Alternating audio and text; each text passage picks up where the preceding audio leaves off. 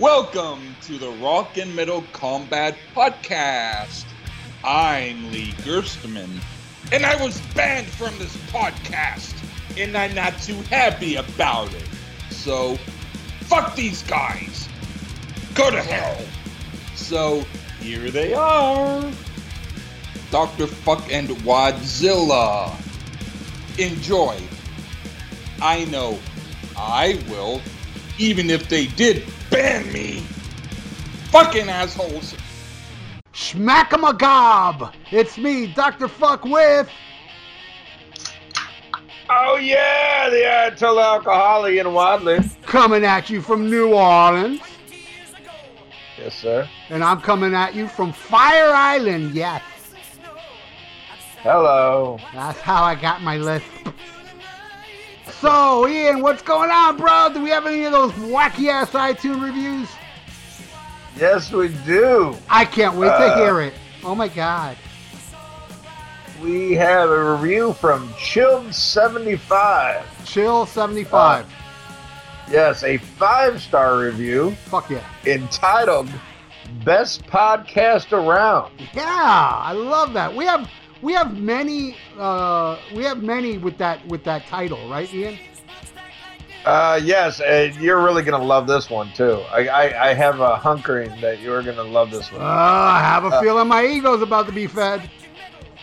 And Shield75 says, and I quote, I discovered this podcast after becoming a fan of the Almost Human page. Yeah. The biggest Kiss page on YouTube, by the way. Oh my God, yes, the biggest numbers, yes. God. We're bigger than what you all think is the biggest Kiss podcast. Well, go look at their numbers on YouTube and look at mine. I surpassed them by thousands and millions of views. Thank you.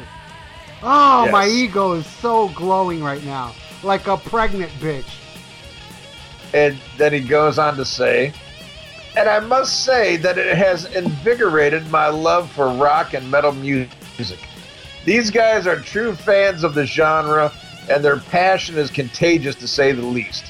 Plus, they are two seriously funny dudes who make 2 hours of podcast fly by with their back and forth banter and music related anecdotes. I can't name the amount of bands they've introduced me or introduced or reintroduced to me in the past 6 months. I've been listening to each episode, so thank you so much for reawakening the metalhead in me. And please keep up the great work. You guys rule.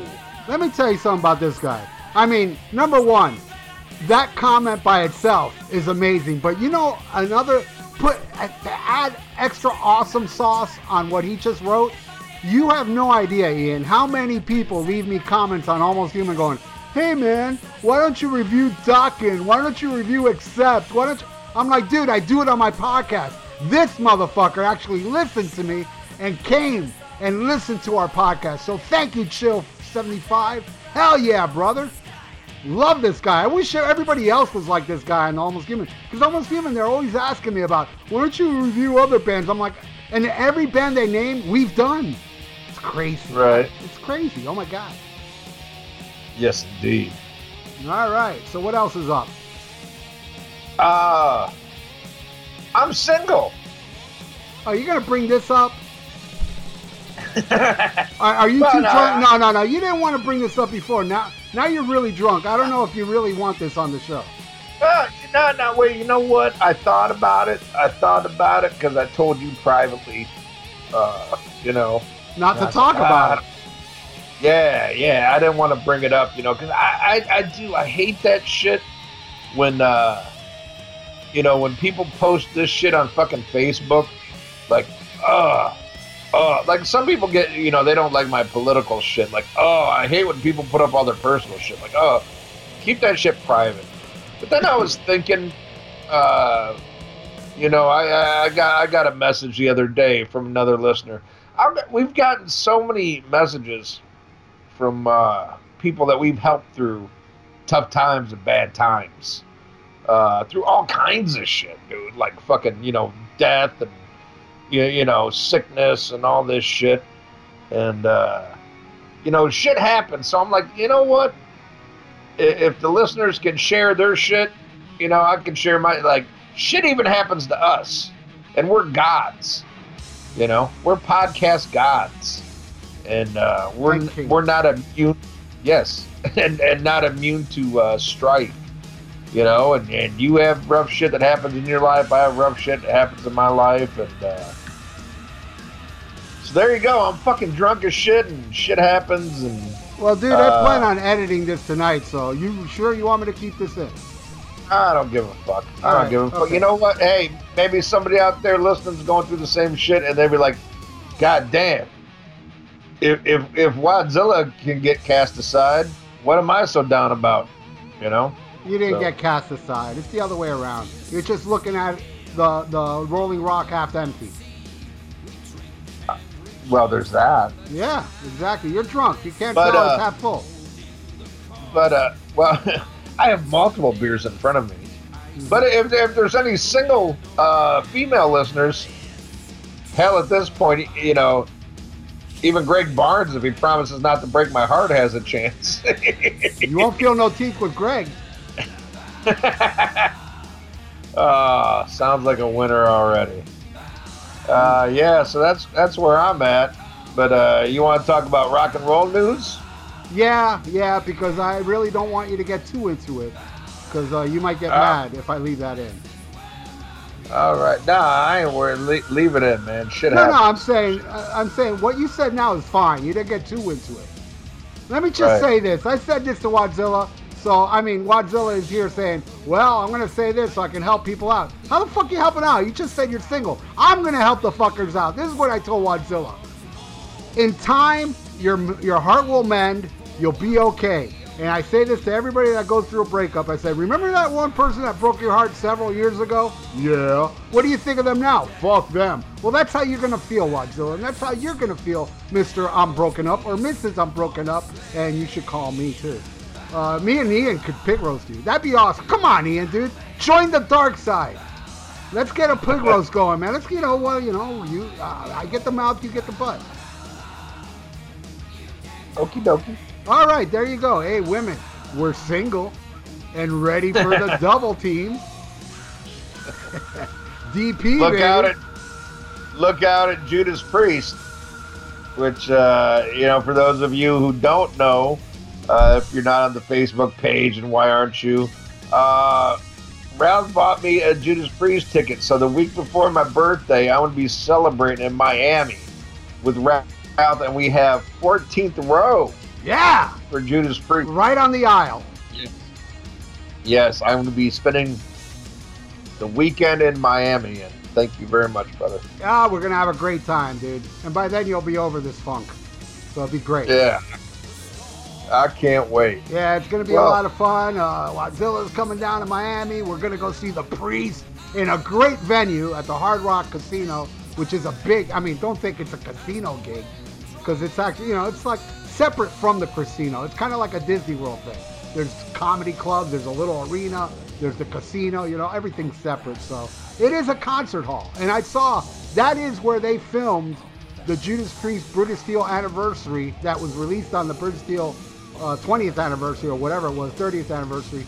That you can see on YouTube. Yes, we're going there. And that's exactly where I sat, Ian, for that show, except on the other side. And it was a great view. And I can't wait, dude. And I'm very lucky not only to have you as a co-host, but to have you as a friend, dude. And I'm very much looking forward to that, man. That is a bright light in my life right now. Hell yeah, dude. We're going to have a fucking blast. And it is the first show of that leg, so whatever rare tunes they're throwing out, we can't look it up online. We will be surprised. Oh, that is the first day of the tour? Yes, so we can't check set list or anything. So we're going to be hit by because they did mention they're going to throw out some more gems. And like Parental Guidance?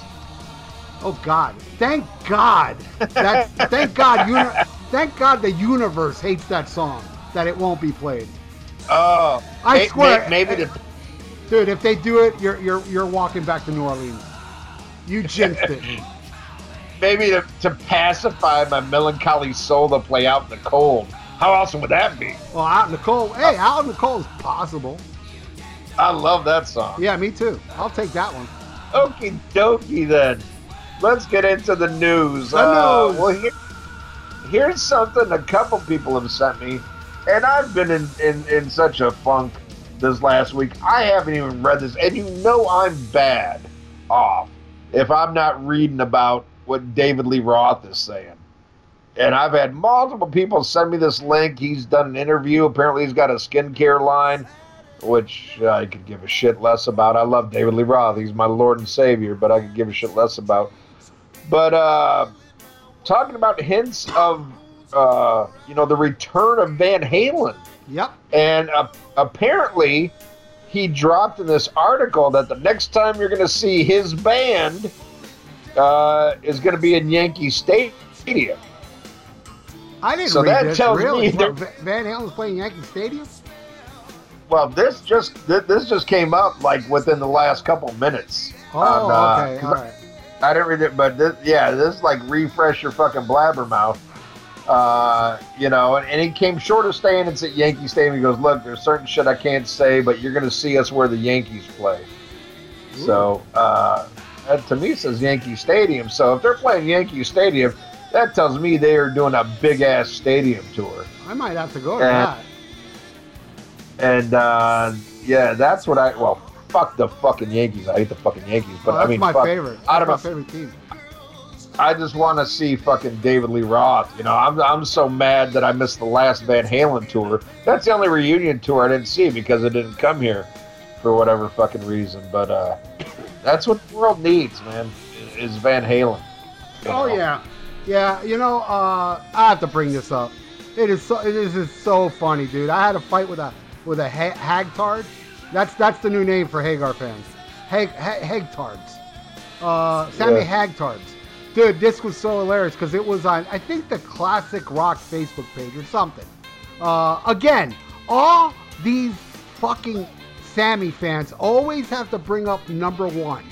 Oh, well, they went number one with Dave never went number one. And then I said, well, number one, Dave did go number one with Jump. So, and they're like, that's a single. What Sammy did was whole albums. And I go, yeah, well, since you care so much about number one, let's talk about album sales. And I've always had this argument where I own people with album sales. This one guy, Ian, I'm not kidding you. He has to be the dumbest of all Sammy Hagar fans. He goes, you are so stupid, this guy said. And you know what this idiot did? He actually put a link to the RIAA. Now, when you click the link, the first albums you see on top are Sammy Hagar albums. Then under that are David Lee Roth albums. But you have to click it. Under each album, there's a little link you have to click to actually see how much it sold. But this idiot was looking at it in the order it was there. So I ended up clicking and I did the math. Dude, I didn't realize that Van Hagar didn't even sell half as much as Van Halen. I thought maybe at least half. No, they weren't even half as much. No. So I put up the statistics, right? And you know what this fucking idiot goes? He goes, yeah, but what you don't understand is that all those David Lee Roth albums were sold to Sammy Hagar fans. So, I mean, that's... What? Wait, I'm not done. And then, you know what he says? He goes, I can see you're a singer. Of course, he's like deflecting and changing the story. He goes, I can see you're a singer, and I bet you didn't sell as much as Sammy. And I said, yeah, no, I didn't sell anywhere near as good as Sammy. But you know who I sold more records than? You! Where the fuck's your band? Hey, what an ownage. And then, we went back and forth. And then, by the way, while this is going on, like a million Roth army fuckers are there going, fuck yeah. Hey, they don't even know me. They're like, man, Ralph is owning you, dude. Shut the fuck up. Wow, Ralph, you're cool. And then, I just went off on this guy. And then I was telling him, and by the way, David Lee Roth sold more than Sammy Hagar solo. So I'm not going to bother to go through the RIAA. But do me a favor. Find somebody that knows how to do math so they can show you how David Lee Roth sold more. And it just went back. And then he just kept answering like, sorry, your band sucks. And I was like, can we get back to the subject? So then this guy just kept replying with, your band sucks, your band sucks. He never even heard my band. But I guarantee if you ever heard my band, he'd think they suck. Because he's a Sammy fan! Exactly. But anyway, so yeah, and then I just, and the fucked up part was every time he would reply, it was a bitch to get back on there because there was so many comments that I was like, oh, I can't do this no more. So I just said, you know what? My job's done here. I'm done owning you. Wings, not rings, or something like that. And then I just saw a bunch of likes for that one. And that was the end of that comment. So, that's what I wanted to say about the whole David Lee Roth thing. That's it. That's all. Awesome. He is my Lord and Savior, and I cannot wait for his return. Yes. All right. Well, something we love to slam, besides each other's mothers, is the Rock and Roll Hall of Fame. Oh, God. And now, and now Def Leppard is going in. They won the fan vote. And I love this. Phil Collins said that Brian May is the really obvious person to induct them. That's like saying David Lee Roth is the obvious person to induct the Bullet Boys into the Rock and Roll Hall of Fame. Like, oh my God. But one thing I will say, as much as I hate the fucking Rock and Roll Hall of Fame and they fuck so much shit up, one thing I will give respect, they are inducting Pete Willis. Yes, I saw that. Well, that was even beforehand because Joe Elliott said he wanted Pete Willis there if they get inducted. Right, but there has been multiple bands who have said they've wanted other members, and the Hall of Fame has said no. I mean, Kiss is a prime example. Yeah, but, Pete Willis wrote Pyromania, dude. I mean, he was, he's definitely, no disrespect to Eric Carr, but he didn't really write much, He deserves to be, he deserves to be inducted with Kiss. Agree. But I think it should be up to the bands. And, here's the thing, a band I fucking love. Parliament, Funkadelic, whatever you want to call them. Some people consider them one band. Some people consider them two. There was 28 members inducted. But if you say, oh, they can't have this, you're being racist or some shit, because they're a black band. And trust me, this is coming from the liberal guy. But, a rock band says, and this is the Rock and Roll Hall of Fame, says they want a certain era. And if it's a band they really don't want in, they'll start shit with you like they did with Oh My God, Kiss. So it's such bullshit. I mean, and I'm with you, dude. It's like bands I love, I don't even want in there because it's such horse shit. And, Rolling Stone has always shit all over fucking Def Leppard. The only reason they're in there, it's because it's the fan vote and because the Rock and Roll Hall of Fame and Rolling Stone are struggling so much as it is. But yeah, exactly. They deserve it. But I am happy that Pete Willis is considered part of it. One thing that sucked is Joe Elliott. They said, well, will he perform with you? And Joe Elliott said, well, I don't think we're going to play anything that old, which sucks, And can Pete still play? I mean, I don't know. Has that guy been playing, It's probably rusty. Well, that I have no idea, but I'd much more be interested in hearing them play High and Dry than hearing fucking Hysteria or Pour Some Sugar on. But that's what it's going to be. It's going to be fucking Pour Some Sugar on Me and fucking one of the singles off of Pyromania. It'd be cool. It'd be cool. They do Photograph where Pete Willis finally plays it. He played it on the record, but he finally plays it live. That'd be cool. That'd be hot, but you probably have more of a chance of hearing them play Do You Want to Get Rocked than that shit happening. And that's a big hit, so you never know. You never know. He doesn't do the solo in the song. All you got to do is that rhythm. That's not hard to learn. You never know. But, as I start out the program, I'm talking about strife in my life, and my woe is me shit. Some guy had to upstage me and have a worse week. And that is Pat O'Brien from fucking Cannibal Corpse. Jesus. Any update on that since we last talked? Well, the latest update I've seen is now there is a GoFundMe page. Yeah, well, actually, there was a GoFundMe page the other day, and it was taken down from the family going, yo, what the fuck? Let us do it. So they ended up giving all the money back. I understand. Well, this is one that was launched by Deanna Markowitz, who is Cannibal Corpse drummer Paul Markowitz's wife. Saying like, hey, he's an upstanding guy. He's a good dude. He is, man. I've met that guy several times. He could be nicer. That's why it's kind of shocking to me. Yeah, it's weird. And I saw some videos online, and he seemed like an okay guy. What's it? Tommy the cat is stopping by to say hi. Hey, Tommy. Who I might be losing Tommy the cat. Oh man. So Tommy, say hi. Yeah, Tommy is Mommy's cat. Yeah. So I might be. Tommy, say something. God damn it. Okay, he's just walking away. Oh, there we go. There's little Tommy. Yeah, Tommy. Tommy said he knew Pat's been fucked up for years. That's what you said, right? But yeah, this guy, man, so supposedly what happens, this guy breaks into these people's houses, all fucked up, knocks like the lady of the house down on the ground, and runs out of the house. The cops show up. He's hiding like behind their fence, and the cops are trying to like, hey, get the fuck out here. He's disobeyed all their orders and then came at them with a fucking knife. With a knife, he came at the cops. He's lucky to be alive. Yeah, let me tell you right now, if that motherfucker was in living color, he'd be fucking dead. Let a black man come at the cops with a knife to blow your fucking head off. White privilege, it does exist.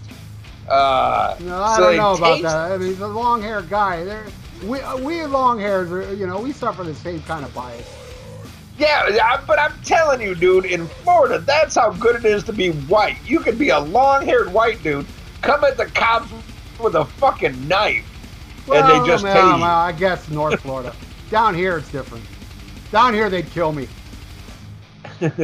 South Florida, they'll put a bullet in my head. That's because you're Cuban. I don't look Cuban, though. I don't look Cuban. I look like a long-haired gringo. You know it, I know it. Who we bullshit here? But yeah, so that craziness happened. But while this shit's all going on, firefighters are responding to a fire at his residence, where apparently he's like a gun collector and all this shit too, and he's got flamethrowers. Fucking bullets are going off. Flamethrowers are blowing up. Firefighters couldn't even get like close to his fucking house in fear of their own lives because of all the ammunition and flamethrower tanks and shit like that. And now it's coming out that the guy, he was hallucinating. He's talking about the fucking rapture and all kinds of shit. I don't know what the fuck this guy was on, but it's not Rolling Rock. He's on fucking... another type of rock. Is this some bath salt shit? What the fuck? Is this some meth shit? It's Florida. And Tampa, let me tell you something. Tampa is infamous for everybody being on drugs. I know this from personal experience. Everybody up there is fucked up on something. Well, I think there is a listener we have that's in Tampa. He probably doesn't. I don't know. But, dude, he would know. If he doesn't do drugs, he can testify that a lot of motherfuckers in Tampa are high on something. Yeah, but, this shit's fucked up, man. What a crazy story. It is insane. And I still think that there's more to be told because the life sentence thing still doesn't make sense. Why are they threatening him with a life sentence? Because everything you've mentioned so far, yeah, maybe a decade or two in prison, but why the life sentence? What's going on? Was maybe some of those things illegal now? And even that wouldn't give you life. I don't know. There's something else going on. Well, if he really wants to be metal, he'll get the death sentence. Yeah, that'd be metal. Yeah. Yeah, I don't know, but this guy's fucked, and he don't look too good in these fucking pictures. I feel bad for him because I've met him on several occasions. He's a really nice guy, so I don't want to cast judgment on the guy. I think, you know, how it looks, he was on some heavy drugs that he didn't know what he was doing. That's how it looks to me. Yeah? Well, fuck him. I got my own problems. Yeah. All right. Let's see. Next story. Oh, shit. Here's something that actually made me happy today. And I needed something. I needed like a fucking little pick-me-up. And it's a story we made fun of, and I'm glad to see a happy ending. Looks like Tommy Lee has reconciled with his son Brandon. Well, that's nice. Did you see this, Ralph? No. I was out all day. Yeah.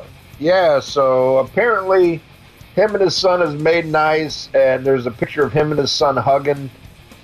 And he put up on Instagram, "I love you, son." And I mean, don't get me wrong. You know, the whole story was fucking funny. You know, it was hilarious. You know, because it's fucking Tommy Lee. He's a fucking cartoon. And it's going to be funny again. That shit's not going to last. Yeah, but Tommy Lee can't stay with anybody. Yeah, but I don't know. Maybe it's because I'm fucking, you know, I got my period and I'm sensitive right now. Should I play some? You know, should I play some Chinese Democracy under this? You should play some Brandon under this. No, I'm not. But as a father, dude, I mean, it was a disturbing story, man. I mean, as much as there's shit to laugh at, man, that's a father and a son, and I hope they have reconciled. I hope it works out, and I'm happy for both of them. Yeah, I hope it lasts. You know, that's all I hope for. You know, Yeah. because you know, Tommy Lee, you know, he doesn't get along with anybody. You know, Right. after a while, you Right. know, he always has falling outs with everybody. Right, but you know that's his son, you know. So We'll see. there you go. Here's one, and I haven't even pulled up on it yet, but I know I know you're familiar with this. Did you hear about this new super group featuring Geezer Butler? Yeah, I heard one song so far, and I didn't like it at all. I was very Yeah. disappointed. I was like, oh, this is Geezer, man. Fuck. Yeah. Do GZR again. Well, what did you think of his GZR song? I liked it. Well, I liked it way more than that. I mean, I wasn't the biggest fan, but it was heavy. It was cool. I dug them both. I mean, I wasn't like, you know, wow. There's this three is of them. Oh, okay. I only heard two. Plastic Planet and the one that followed it. Yeah, Black Sign. Yeah, I have both of them. I liked it.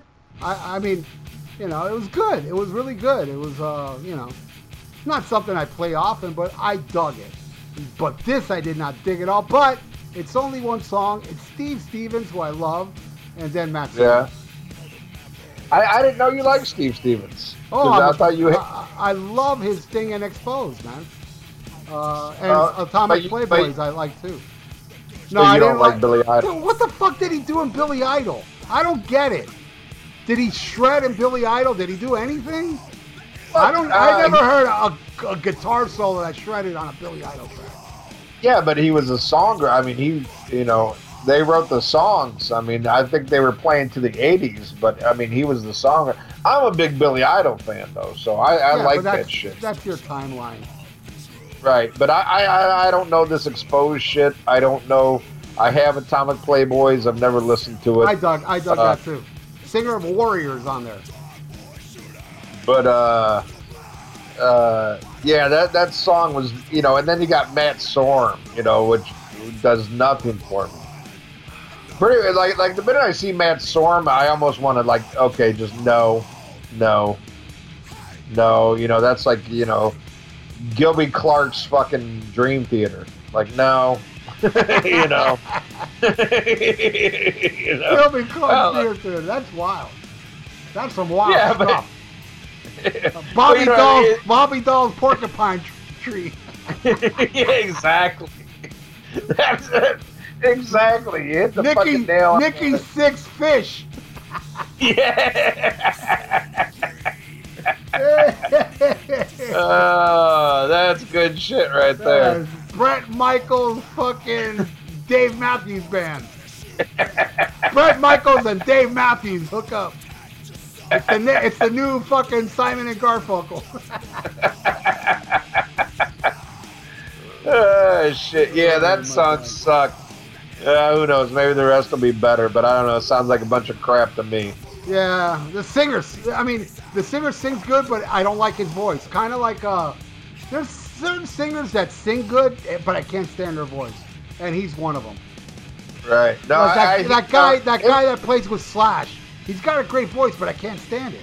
Oh, no, I agree. I agree 100%. It's just too middle of the road. You know what I mean? It has no personality. No flavor to it. Yeah, no personality, man. You know, it's not good enough to be just like good at your trade. You have to have something. To me, it's like a fucking Ace Frehley, Tommy Thayer. Like, Tommy Thayer is a good guitar player. He can play Ace, but he can't be Ace. He can't write Ace. He can just copy it. And then that's what these guys... He plays Ace too perfect. You can't play Ace perfect. You got to be sloppy when you play Ace. Exactly. So, yeah, I hope the rest of the album is better, but I don't have high hopes. Hey, but I'm going to be a third-day downloader. I'll tell you that much. And here's something that broke my heart. God damn it. Slayer announced another round of their ongoing farewell tour, but once again skipped New Orleans. But they are playing the infamous Coral Sky Amphitheater in Fort Lauderdale on my fucking 45th birthday. But I ain't gonna be able to make that because I'm gonna see Judas Priest with you on the 3rd. Right. So, you know, what are you gonna? I'm going to that, and you know they played Orlando, and I knew it, dude. I said they'll be back. I know they're gonna be back because this is gonna be a long ass tour. And bam. And then there's some people, my friends are like, "Fuck, man."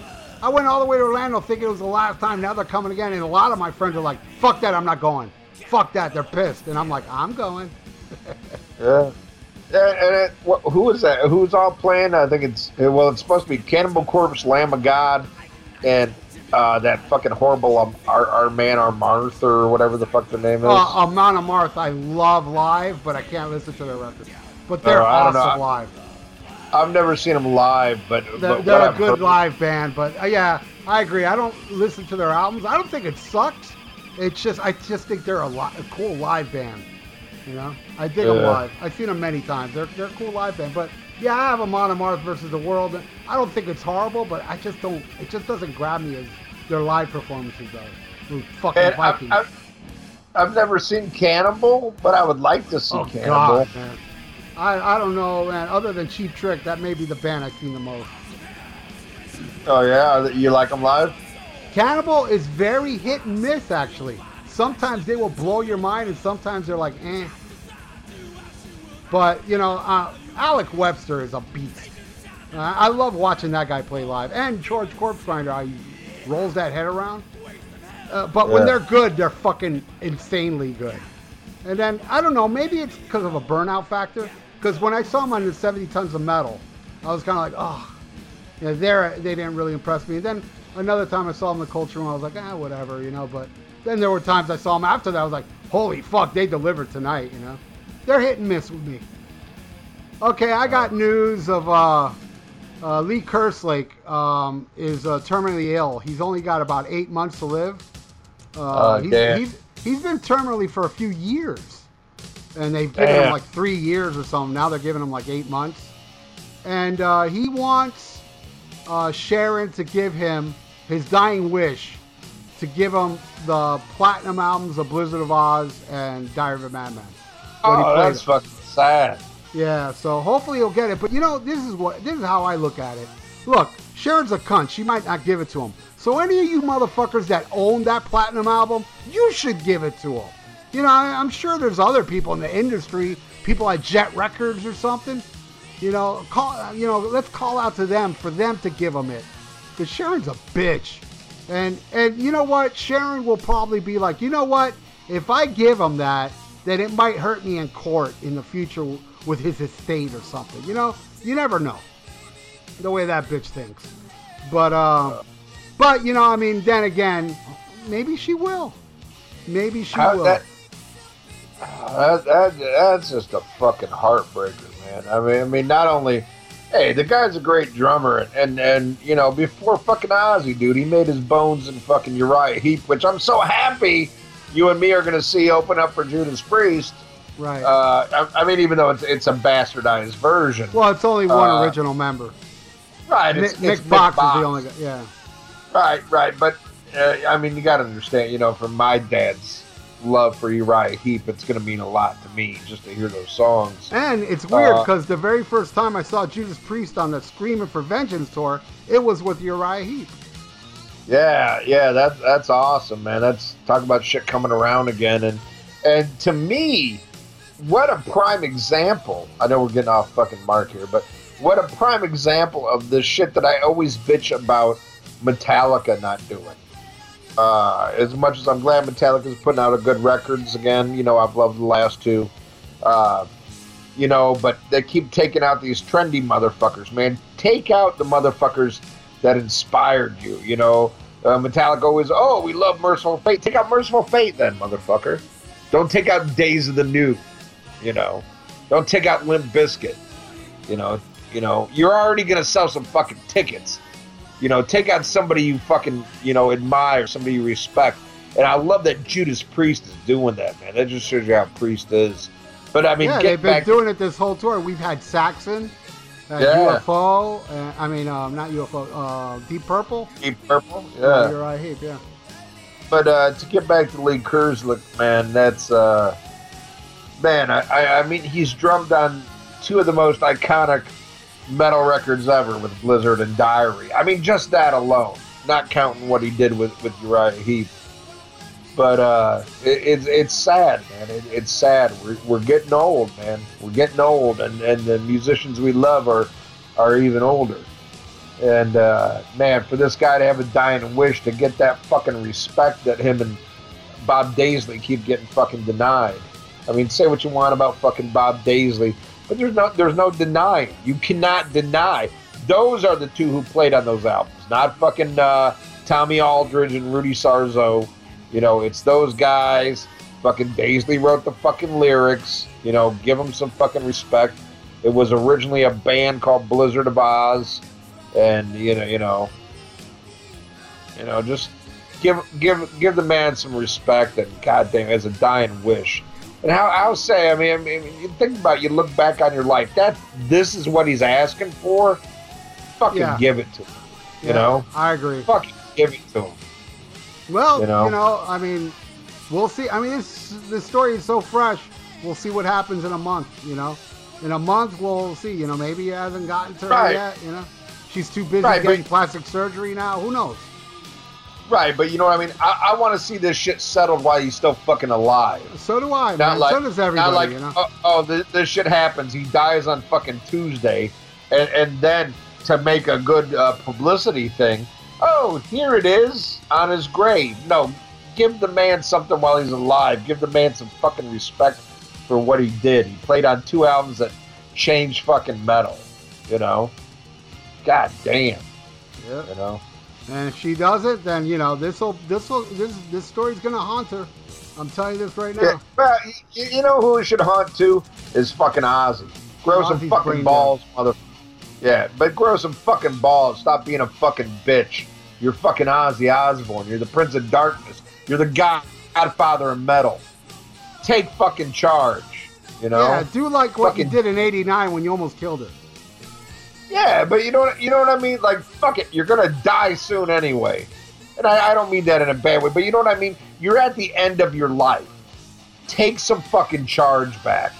You know, you're fucking, 70 years old. How often you fuck her anyway? Fucking do something, man. Fucking take charge and say, you know what? These guys helped me get where I'm at today. And Sharon did as well. I'll never take that away. Ozzy never would have got as far as he did without Sharon. But you know what? It's all about the music. And those guys did the music, so fucking Ozzy. Fucking step into the right. You already fucked the hairdresser. Fucking make her fucking do this shit. God damn it. Did you hear the story? Did you hear the story how he admitted to Sharon how he fucked the hairdresser? It's funny. Well, yeah, he accidentally sent a tweet. to the wrong person, right? No. She drugged him. Oh. She drugged him, and he admitted it over, I don't know, maybe it's that truth serum, whatever it's called. Sodium pentothal, whatever the fuck. Yeah. It's called Rolling Rock. That's true. Wow. When you drink a lot of that, your true feelings come out. Yeah, I always tell the truth, even when I lie. Yep. Like when you got ashamed of me with Memory Remains. That was hilarious. Yeah, I was ashamed. I really respect you, dude, but god damn, you said classic as fuck. Everybody go back and listen to Reload. Ian goes nuts on me. Yeah, you're right about that. Sometimes shit breaks your heart, man. Yeah. Sometimes shit breaks your heart. You can't. Yeah, parental guidance. Don't do a shit. Don't do anything to me. I don't know what's wrong with you, bro. I guess it's still Rolling Rock. Maybe if I drink it, I'll get upset with you about parental guidance. Boy, when you say it like that, it sure makes a lot of sense. Yeah. I can't argue. I'm like, hey, I'm winning this thing, and then you bring up parental guidance, like, shit, it's a dead tie. Yep. Hey, man, look, I can admit, I like stuff that is universally shitty to everybody. I'm sorry, I just can't help how I feel. I was driving to work today, and parental guidance came on my phone, and I skipped it. And I started laughing. Yeah, but parental guidance is your time frame. What's my excuse? Yeah, you got a point there. But I give you a little bit of pass with shit like Kansas and REO. Yeah, who I'm seeing Saturday, by the way. Right, and like REO Speedwagon, I was like, love them. You know what? There's shit that because of timeline.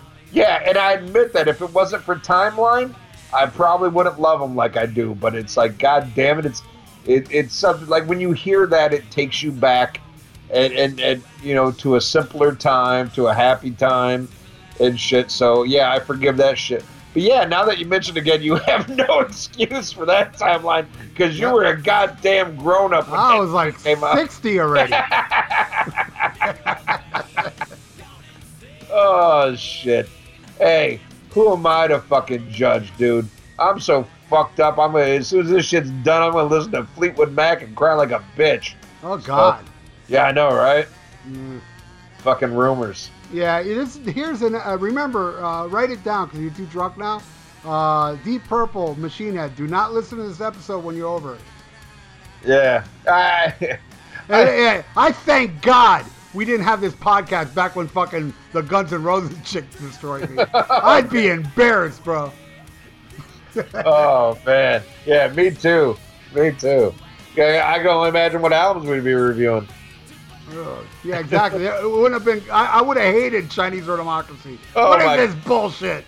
Oh my god! I was sitting here before we started recording the news tonight, and I am just fucking like getting drunk and like fucking like borderline crying, listening to like the worst shit ever. And of course, I'm listening to Elton John. Sorry seems to be the saddest word. I'm like, yeah, why did he play that? I'm like, you got to play Ride On from AC/DC, the perfect song for right now. That is the best heart-healing song you'll ever hear. Ride On, man. Is it? Well, I'm going to give it a try because I'm feeling like fucking shit. Well, Ride On is like when a woman gets me down. But I got to ride on. I got to keep going. I know the fucking song, but I mean, I'll take your advice. I'm just saying, those lyrics, it's like, look, I'm heartbroken over this chick, but I got to keep going. I got to keep moving forward. That's the attitude you got to have, bro. And let me tell you, Bon Scott has helped me. And then also, Kicked in the Teeth would really help, too. Kicked in the Teeth, listen to those lyrics of Kicked in the Teeth. And as I said to you, and I'll say to anybody going through heartache, time heals it. I know it sucks, but every time I go through what Ian's going through now, I'm like, God, man, this sucks. Hurry up, time. At least I have that in my mind, like, time will make this go away. That helps me to realize that time will heal this, and how I'm feeling now, I will not feel in the future. And you need to install that in your brain, Ian. Yeah, well, I know, and I remember there was an article that was actually pretty good. I read a long time ago, and they were talking about like a time ratio. It was like breaking down like for how long you've been together, how long it takes to get over, kind of thing. And I was with the woman I love for 9 years. That's a long time.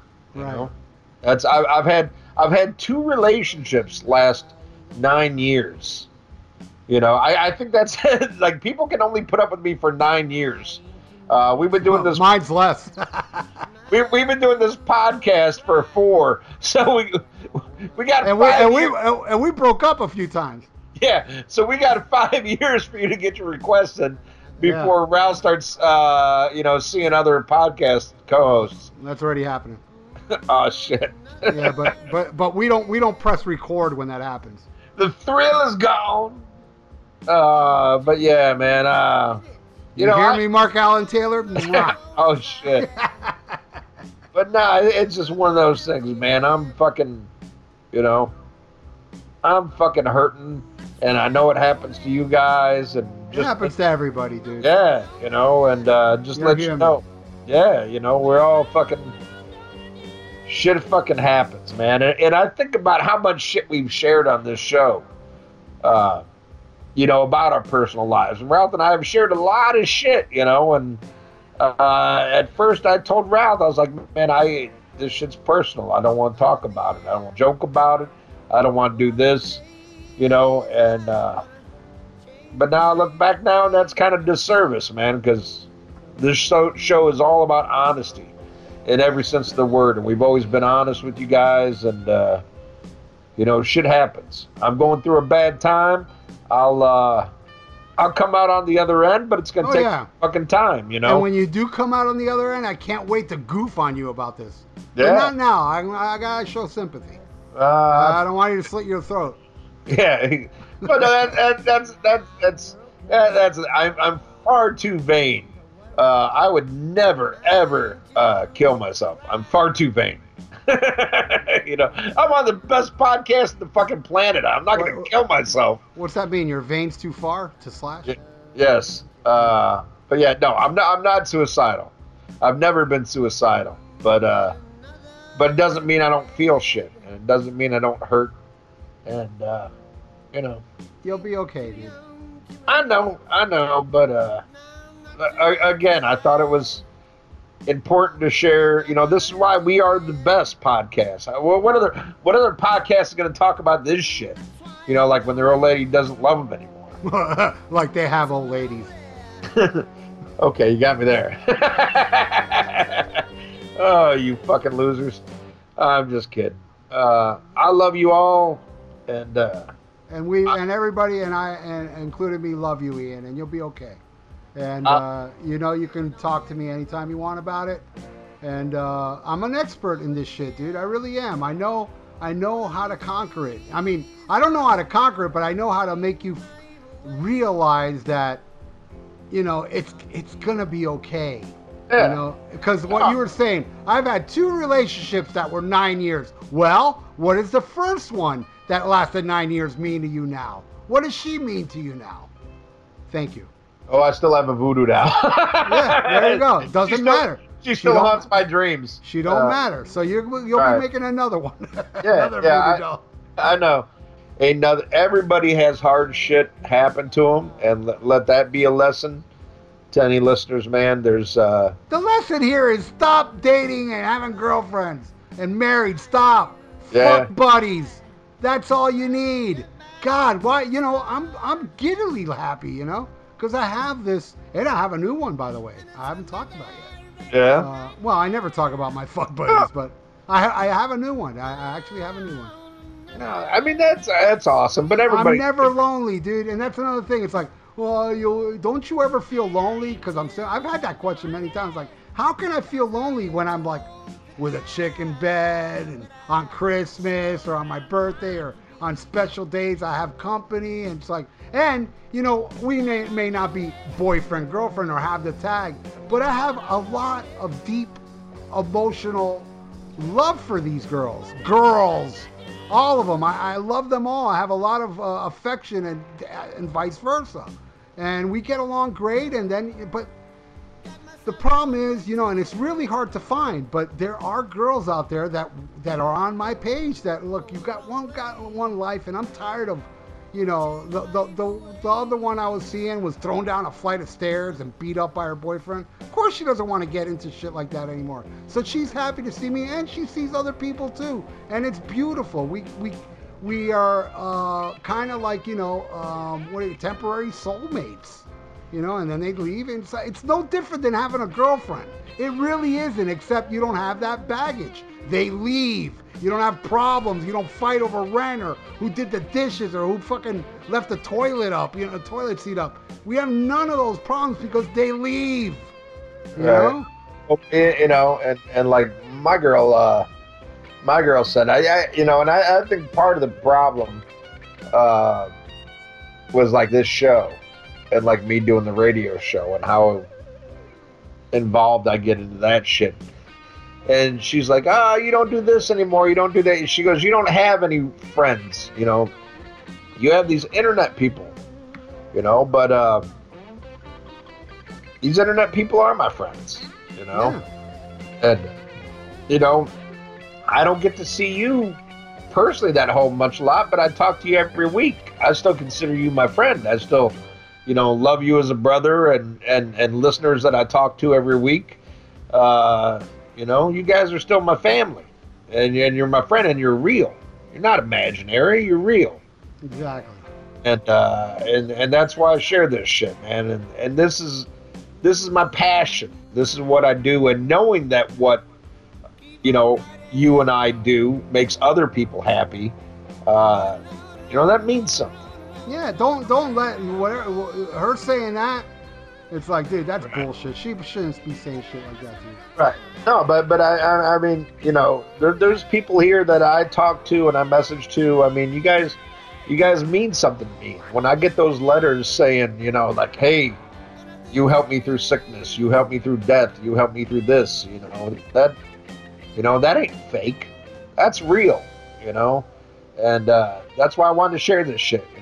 I'm human too, and shit happens. But enough about that. Let's talk about Deep Purple.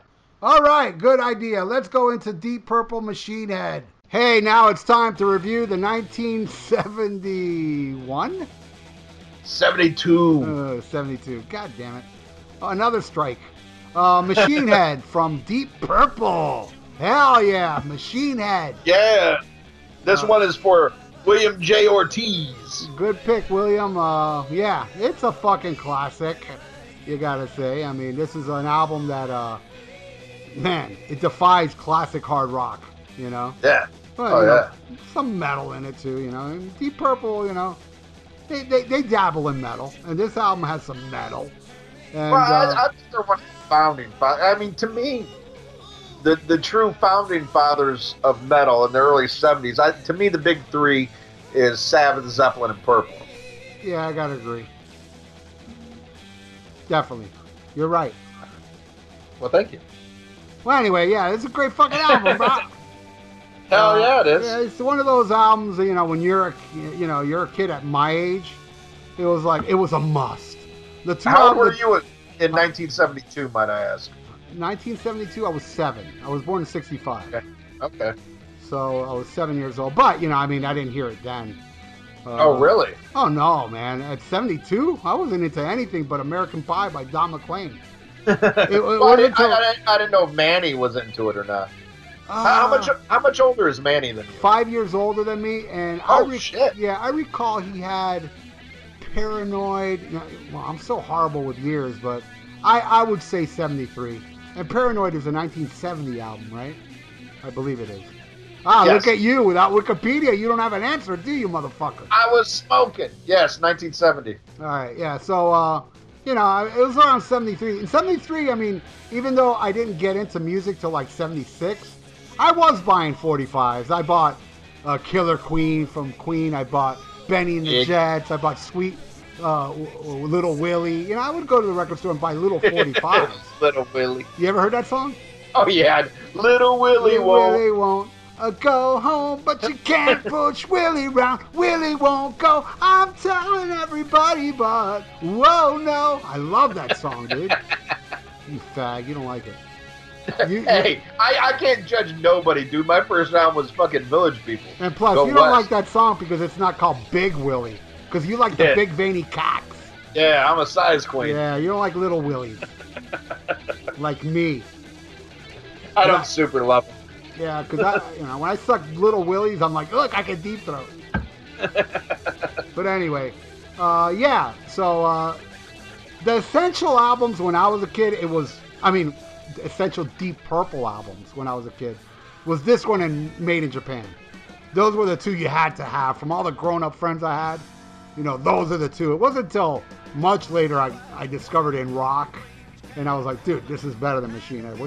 What's these grown-ups talking about? Why are they fucking denying me this greatness? But as much as I love Fireball, this one is definitely an upgrade, I think. It's more Mark. Fireball was kind of like a hodgepodge album, Yeah, I still love it, but yes, I love it too. But I thought this one was more focused and more, it was just more direct, And it's a classic for a reason. Yeah, I was just laughing because my first Deep Purple album was House of the Blue Light. Oh my God, that was terrible. Yeah. There's a couple songs I really love on it, but looking back, it's like, ew. I ran out and bought that album because I saw the Bad Reputation video. I was like, oh, fuck yeah. Yeah. Then I got the album. I was like, oh, fuck no. That fucking album's terrible. But anyway, this album fucking rules. Oh, yeah. I think I'll still stand by. I know it's cliche, and there is a definite burnout factor with this album. Spoiler alert, I still think it's their best album. Okay. I believe me, and this is a rare occasion where I knew this album before In Rock. And In Rock got me, Right. In Rock I was like, whoa, this is their best fucking album, And but I knew this one way before it. And I knew Made in Japan before this one, I just thought In Rock was like a historic fucking amazing album. But this one's cool. Not too crazy about the album cover though, I'll be honest with you. Really? Yeah, I don't know. I don't like it, man. A little too I don't know. It's it's hard on the eyes. It's like, what the fuck, man? You guys are taking Rubber Soul a little too serious, a little too far. It's just too. I don't know. They're a reflection on a piece of steel, and you can't really make out who's who. It's like back then, Richie wasn't wearing a pilgrim hat, so I don't know who he was then. Yeah, the hat's on Roger Glover.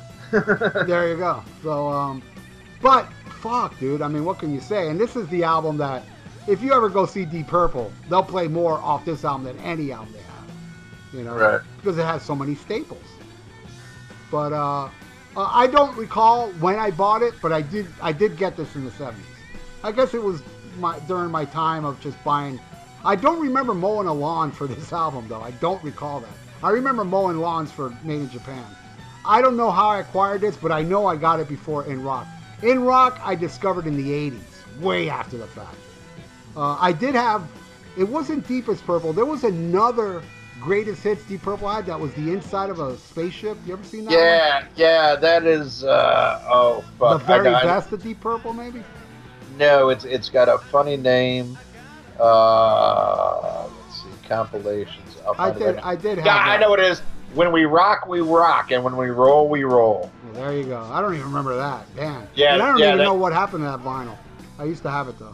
That's the spaceship one. That was released in 78. Yeah, and I got that when it was new. I do remember getting that. That I do remember getting. Because, and the same thing applies today because most bands, their biggest album is their greatest hits. And that's how I was as a kid. Oh, I'm going to get the greatest hits so I can know what their good songs are. Yeah. I used to do that when I was younger, too. Yeah. And now I'm like anti-greatest hits. Yeah, I stay away from it. But now we know. We look at the track list and right. There's nothing new on this. I wish I knew that before I bought We Sold Our Souls for Rock and Roll. Well, I got into more, as I got older, I was more into album rock. And I appreciated songs that weren't singles. But when you're a kid, you want to hear something something you heard on the radio and sing along. I think when you're a kid, you're like a chick, as far as music goes. Most women I know don't want to learn anything new. They want to know the song they already know the words to. They want the song they hear on the radio, where guys, when you become a man and you really get into shit, you're more about the deep tracks than you are the fucking shit everybody knows, you know? Because everybody wants to be that cool guy. Like, yeah, only the cool motherfuckers know this song. And a lot of times it's the better songs, too, you know? Or you're just not as burned out on them. Right. Well, the thing is that this was it's still a great album. Yeah, I guess it does have a burnout factor. Yeah, it's not the one I pull out of my record collection to listen to, which I did for this review. I haven't done it for a long time. When I go reach for something, I even reach for the Rod Evans stuff now and then. I love Book of Talus. I love that album. Yeah. Oh yeah, that's some great shit, man. That took me a longer to get into that era, just because of my musical taste. But now I love that shit. And my go-to, we always talk about, when we talk about Sabbath, we talk about how Never Say Die isn't necessarily our favorite, but it's the one we play the most. Yeah. And the Deep Purple album I play the most is Come Taste the Band.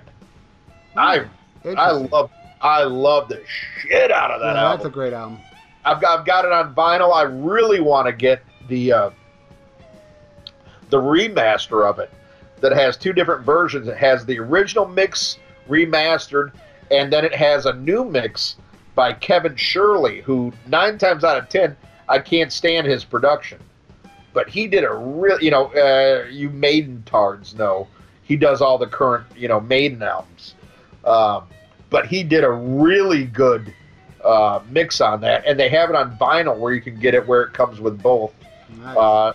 The original one remastered and the Kevin Shirley mix. And I really want to pick that up on 180 because I'm a huge fan of that and a huge fan of Tommy Bolin. You ever seen Phoenix is Rising? Yes, great documentary. Amazing documentary. Amazing. Yes. That whole guy that died in the elevator shaft. Oh, yeah. That's some wild shit, man. But yeah. But we're talking about Mach 2 here, brah. Yeah, Mach 2, brah. The most popular, and in my opinion, my favorite too, because I'm a poser. Yeah. And this is the one I discovered. I discovered them with this and Made in Japan, but I just can't recall when I bought this. So, can you? Yes, I can remember when I bought it. At first hearing it, I heard it through my dad's record collection. Of course, I knew a lot of them from the radio, but I remember listening to it on my dad's vinyl. But Deep Purple was a band that took me a while to get along, to get into, because I immediately gravitated towards Led Zeppelin, of course, immediately towards Black Sabbath. But Deep Purple were always like my least favorite of the big three, even though I love them. I look at it much like when it comes to 60s music. To me, the big three are the Beatles, the Stones, and the Who. And it was the same way. The Who were always my least favorite, even though I loved the Who, but it was nowhere near the love I had for the Stones and the Beatles. And it's the same way with these guys. So I was a little bit late to the Deep Purple club. And maybe it has to do with my first one being House of Blue Light, Yeah. And loving the two singles and the rest of it. I was like, kind of made me, put them on the back burner. After House of Blue Light, the next one I bought was Storm, believe it or not, because Metal Blade did a re-release of it in 1990. And I bought that while I was on vacation in L.A. in 1990. And I loved that album. But I was slow going back to the classic era. And I remember I bought this when it was re-released. I bought the 25th anniversary, so whatever year that came out. Is when I finally bought my own copy of Machine Head. And I bought that and the live one, Made in Japan, at the same time. And I remember the Made in Japan, I was really like, what the fuck? This shit's too long. Oh, my God. I think that's beyond classic. Oh, now I love it. But right now, I'm much more into jam bands and longer improvisations and shit. It's like, I got into... not only like the Grateful Dead, but stuff like the Allman Brothers and stuff like that, to where I can appreciate like a 28-minute version and not get bored, which when I was younger, I had a much shorter attention span. Right. Now I can sit back and appreciate, these fucking 2-hour versions of Child in Time. When I didn't have time for that. When I grew up listening to 3-minute cock rock songs, and like, get on with it already. Now I love it, of course. But I bought it probably in the late '90s. Machine Head and Made in Japan, and then dug deeper. Now I'm a much bigger Deep Purple fan, and but this one still had that burnout factor just from hearing, classic rock radio. And I've said it a million times, but working in construction, when you have classic rock radio on all day long at work, man, some shit's almost intolerable. Like I did go 10 years without playing Led Zeppelin because of classic rock radio. I never put on a CD because I heard it every day. And it's the same with a lot of songs on this album. The three big ones, I'll say. But there was one, and I'll talk about it when we get to the song. I had a revelation about a year ago. Like, I totally forgot how awesome this song was because I took it for granted because I was burned out. But there's a certain song that was played on a TV show. Ash and Evil Dead. Yep. Yep. I already remember that story you said. Oh, did I already told you? Oh. Yeah, well, you said it on one of our shows. Oh, did I? Oh, yeah, dude. It totally fucking woke me up like, God damn, I forgot how great this song really is. But let's get into this motherfucker. And Ralph, why don't you take the first song, the classic Highway Star? Man, you want to talk about like the perfect opener. And a perfect opener for a live show, too, which Perfect Strangers opened with this. The last time I saw him with Judas Priest, they opened with this. Dude, this song, it's like the ultimate speeding down the fucking I-95 song. I can't think of a better song to fucking drive your car real fast to. How many times have I sped down 95? You right about that. Yeah, man, this song is perfect for it. It's like an engine. And everybody, fucking Ian Gillan screaming his ass off, but man, when fucking Richie takes that solo, yeah, the John Lord solo is awesome, but that solo that Richie does on this shit, dude, oh my god, then he goes, that's why, dude, this guy is like definitely in my top 5 of greatest guitar player, and not only because he's so amazing, you can call him a shredder, but he's got that emotion to his playing where I don't think anybody has that except for Gary Moore, maybe. Gary Moore and Richie Blackmore are the two that can shred, but really tug at your heartstrings at the same time. I agree. And oh man, it's just a highlight. Definitely highlight of Blackmore shows you, man, it's so amazing how underrated that man is today. He wasn't underrated when I was a kid. But now it's like, when you talk about the greats, you don't hear Blackmore mentioned much. And I guess you got to blame it on his Pilgrim music, Yeah, that's his own fault, He's known now for being a fucking prick. Yeah, like a minstrel, but... Yeah. But what an influential guitar player he was, Oh, yeah, and that documentary, what was that? That was a really good documentary. Which one? The Richie Blackmore one. Yeah, I have that on Blu-ray. Yeah, that was a really good one. I love it because he talks, Richie Blackmore is not much of a talker when I was growing up. He actually never talked. And this fucking documentary, he's in the whole thing. And he's funny. He's really funny and entertaining, and I love the story of... Yeah, he still kind of comes off like a prick to me, but he's still a prick, but... Yeah. No, he goes, I like to be intimidated so people don't come up to me. It's like... But, he wanted to hire people to beat Ian Gillan's ass because he knew Ian Gillan could kick his ass. Yeah. I just love those stories he had, and... right. But, and I find them extremely, entertaining. And I'm sorry, I'm not one to sell out, but goddamn, bro, that fucking girl he's got, I'll be playing that Pilgrim music too. And I think it's sad now because you can tell in recent interviews he really wants back in Deep Purple. But they ain't having it. Oh, no, dude. They're like, fuck this guy. This guy did some fucking Van damage, to all those relationships where they're like No, dude. They would much rather, and you gotta admit, Steve Morris is amazing. Oh, he's great. Steve Morris is an incredible guitar player. He's not Richie Blackmore. No. But he is great. He is great at what he does. He honors, because I've never seen Deep Purple live. But I've heard live albums with Steve Morris, and I've heard the studio albums with Steve Morris. He honors the legacy, does his own thing, but he's not Richie Blackmore. And he's very faithful to Richie Blackmore solos live. Yeah. Unlike Richie Blackmore. yeah. Because Richie Blackmore doesn't really stick to the solos. So Highway Star he does. Certain parts he goes off the handles, but the real intricate parts he sticks to that. Yeah, it's almost like Tommy Thayer. Tommy Thayer does Ace better than Ace, but he can't write the shit that Ace wrote. And he's too, and I hate to use this word for Tommy Thayer, but in Ace's case, I'm gonna have to. He plays Ace's solos too perfect.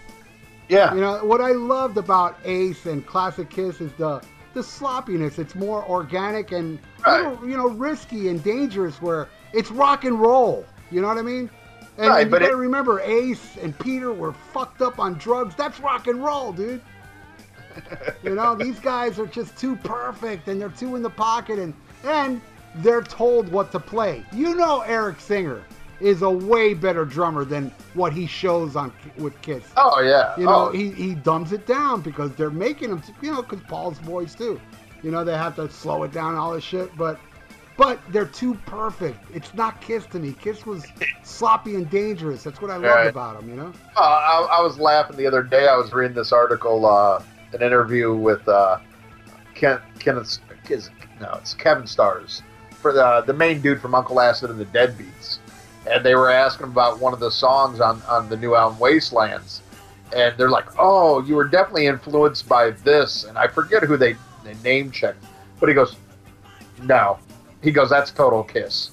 He goes, that was me doing Ace Frehley. And I was like, that's awesome. Because it is like a really loose, it's an awesome solo, but it's real loose and not technical, but it had amazing feel to it. I'm talking about the Uncle Acid song. And when he said that, I was like, oh, I totally see that. Yeah, that is Ace Frehley. Even though it didn't sound like a Kiss song, but I mean, if you just dissect the solo, like, oh yeah, he is doing Ace. So there you go, Kiss fans. Yeah, there's a fucking Kiss nerd. But Blackmore too, as technically proficient and perfect he was very dangerous live, because he wasn't thinking out the solos. When he would play a solo live, it was just whatever the fuck he was feeling at that moment. Because if you study Blackmore's playing on Deep Purple live albums, like I have Scandinavia, Made in Europe, and all that shit, they're all different. Like he doesn't play the same solo twice. Right. It's all, spontaneous, how he feels at that moment. And I love that about it. And he always comes out at the end with an awesome solo, even if it's all fucking jumbled and different, Right. The guy's just legendary. And, like I said, definitely my top 5. But what do you think of Highway Star? Oh, I mean, you nailed it. Yes, it is the perfect opener. It is the perfect driving song. I love that they wrote this on the tour bus while they were driving down, the highway. And it makes sense because it has that feel. The great guitar, the great organ by fucking John Lord, which, man, I love John Lord so much because he played organ. He wasn't a keyboard guy, None of this shit sounds like fucking Europe or Bon Jovi, or any shit like that. It sounds like an organ. It reminds me of Ray Manzarek from The Doors. Shit like that. Early Rick Wakeman. And I love that shit. I love that shit in music. Period. I love piano. Man, I'll tell you what. I wish I could play piano. Because that shit is... You can get some great sounds on a true piano. Or a true organ. Sounds so much better than a fucking keyboard. Sounds so plastic and fucking soulless. But this shit, man, you've got to have a real knack for this, and it can really add a lot to the music. And John Lord added so much. There's no Deep Purple without John Lord, And I love Don Airey. Yes, he's capable, does a great job, but I think Steve Morris does a better job at replacing Richie Blackmore than Don Airey does replacing John Lord. You know, I think he's really irreplaceable. You know, one thing I'll never forget, when I saw the Perfect Strangers tour, I was pretty close to the stage, and they opened with Highway Star. When John Lord went into that solo, I mean, dude, John Lord to me is the greatest. Organist, whatever the fuck you want to call him. Right. He didn't play the keyboard like anybody else. He would thrash that fucking keyboard. He would move it back and forth, and dude, that guy was like vicious, and it was heavy. He used to have it on springs where he could move that motherfucker. And the sounds he would get on there was just as heavy as a guitar. Yeah. And you could hear it loud and clear on Highway Star. Yeah. Oh, hell yeah. This was the second single from the album. And just fucking amazing. What can you say? But we'll go on to the next song, which is Maybe I'm a Leo. Holy fuck, do I love this goddamn song. This is like in a three-way tie with my favorite song on the album. To me, this is a funky masterpiece. Amazing Manzarek-like keys from John Lord. Kind of reminds me of the Doors song Peace Frog off of Morrison Hotel with the funkiness. And the neat thing about this one is there's no chorus, just 3 verses. And Roger Glover said he wrote the riff to this after hearing John Lennon's How Do You Sleep, another fucking song I love. But he said he liked the idea that the riff didn't start on the downbeat like 99% of riffs do. And this one was done like from a first take. And I love this one. You know, Ian Gillan always has some weird-ass lyrics. He was a Leo and just kind of wrote the song about that. But the funkiness of that, dun dun dun dun dun dun dun dun dun dun, it's, man, I love it. And where Blackmore goes on this song is the perfect, like, balance. It's so different from what the rest of the band's doing that it just, I don't know, completes it, because they're on one page, he's on another, and the way it comes together is absolute fucking perfection. Definitely, I think a standout track. Doesn't suffer from burnout factor because I've never ever heard this on the radio, only when I personally play Machine Head, and I love this one. What do you think? It's the perfect second track, and it really helps a lot with the album's flow.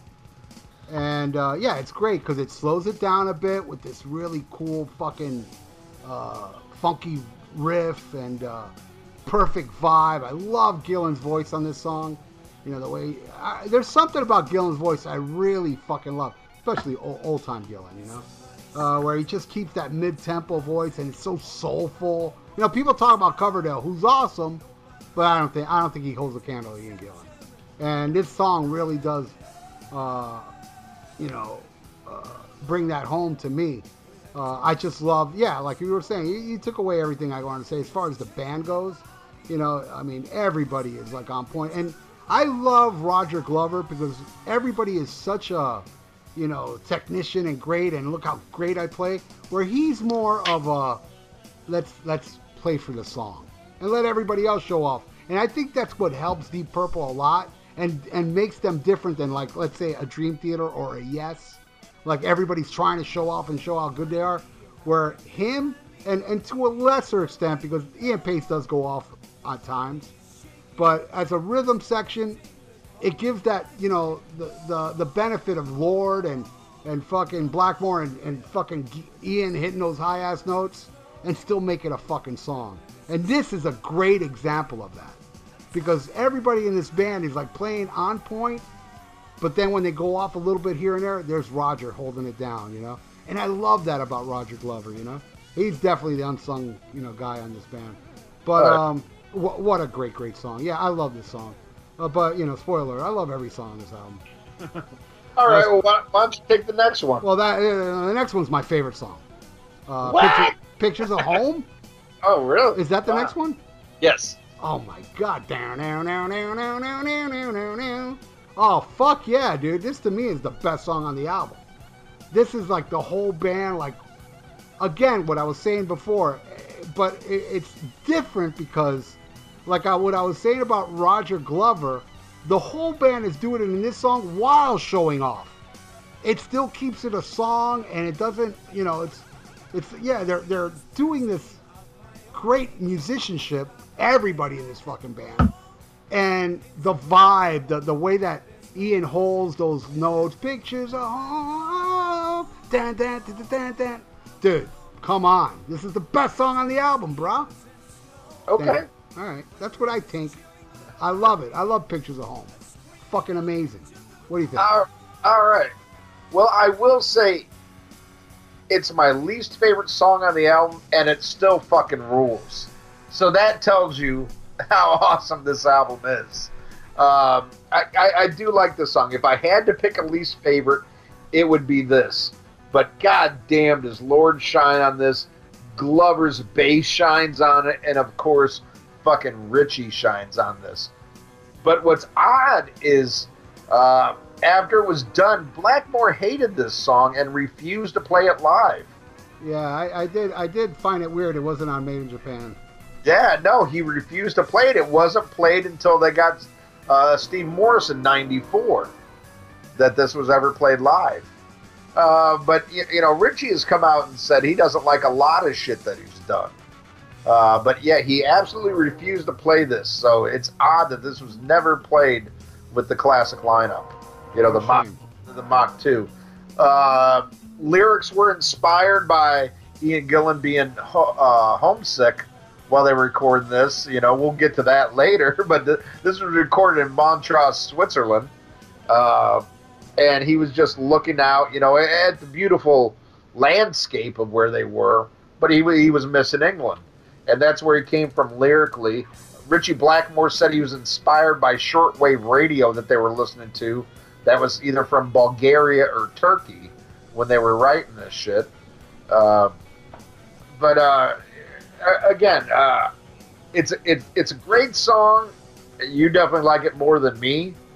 But, spoiler alert here, too. Yeah, I don't think there's a bad song on the fucking album. All right, well, I'll take the next one, which seems odd to me, but was the first single off the album. Never Before. A catchy, upbeat rocker about, being heartbroken. And I love it. This one was rarely performed live. Only live recording of it appears on Deep Purple in Concert, which was released about a week or so before the release of this album. But they did perform it again on the 2004 tour when they did the album in its entirety.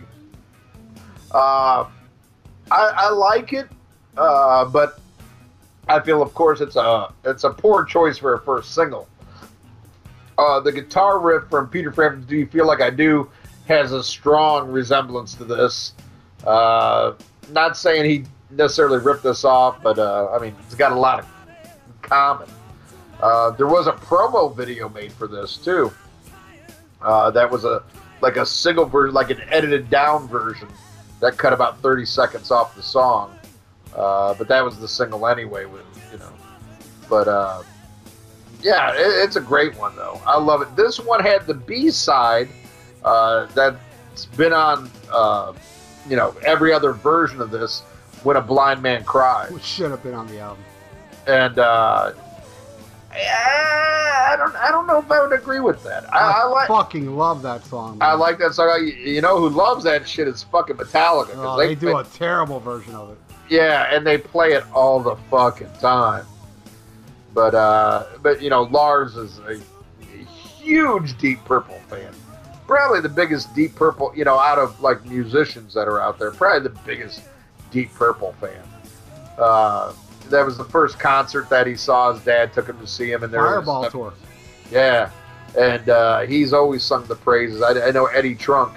Oh my God, has talked at nauseum about how much Lars will come up and say, "Oh man, I've got this version of Child in Time, you know, and this and that. I mean, he's like really into the band. I think that's awesome.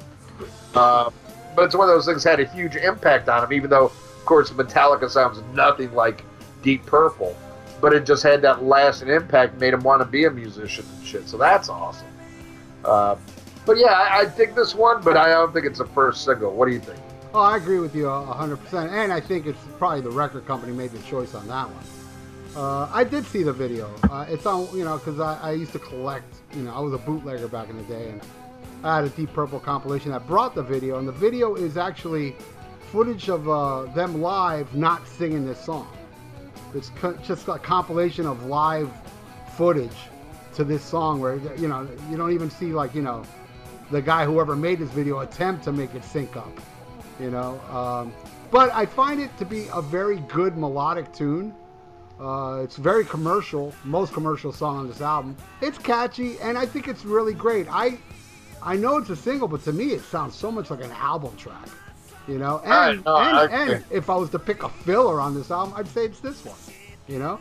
But it's a great filler, killer filler, you know, great melodic singing and really well structured. And to me, it does say single in a way, you know. I mean, well, I wouldn't say it's the poppiest song. Yeah, well, you know, I mean, for you know, radio play back then, right, this would be a logical choice, you know. Not the best, you know, and it's my least favorite song on the album. I love it, right, but it does a little bit stick out too. It doesn't really match the other songs. Musically, it does a little bit, but the vocal melody and the delivery is very commercial. But I dig it. I really do dig this song. And this is not the last track, right, on side one? Yes, last track. Oh, it is. Okay, so side 2 opens with Smoke on the Water. Yeah, that song. Yeah. Woo. Why don't you flip this bad boy over and go water? Yeah, well, yeah. Talk about burnout factor, you know. It's a great song. I like it more than, you know. But you want to talk about, man, and I'm not one to, like, you know, there's 2 songs in the history of rock that if it comes on the radio, it's like those 2 songs I love but I can't listen to anymore. It's this one and Black Dog. Those 2 songs, I can't listen to Black Dog anymore, or Smoke on the Water. It's just, I don't know, it's a great song, but it's one of those songs that I'm totally burnt out on, you know?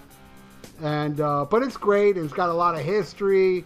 You know, it's written about a Frank Zappa show, and they even talk about, you know, how they recorded the album on the mobile outside that place they were recording in right. Montreux, right? Yes. France, was it? Montreux. No, it's Switzerland. Switzerland, yeah, that's right. And yeah, so, you know, I don't know if it was Ian Gillan or Roger Glover saw, like, the smoke going down on the water, the bay or something. Yeah, the ocean. Roger Glover. Yeah, Roger Glover. They saw that, you know, and that's what inspired the song. Where a lot of people thought it was, you know, like a bong, a song about smoking weed out of a bong.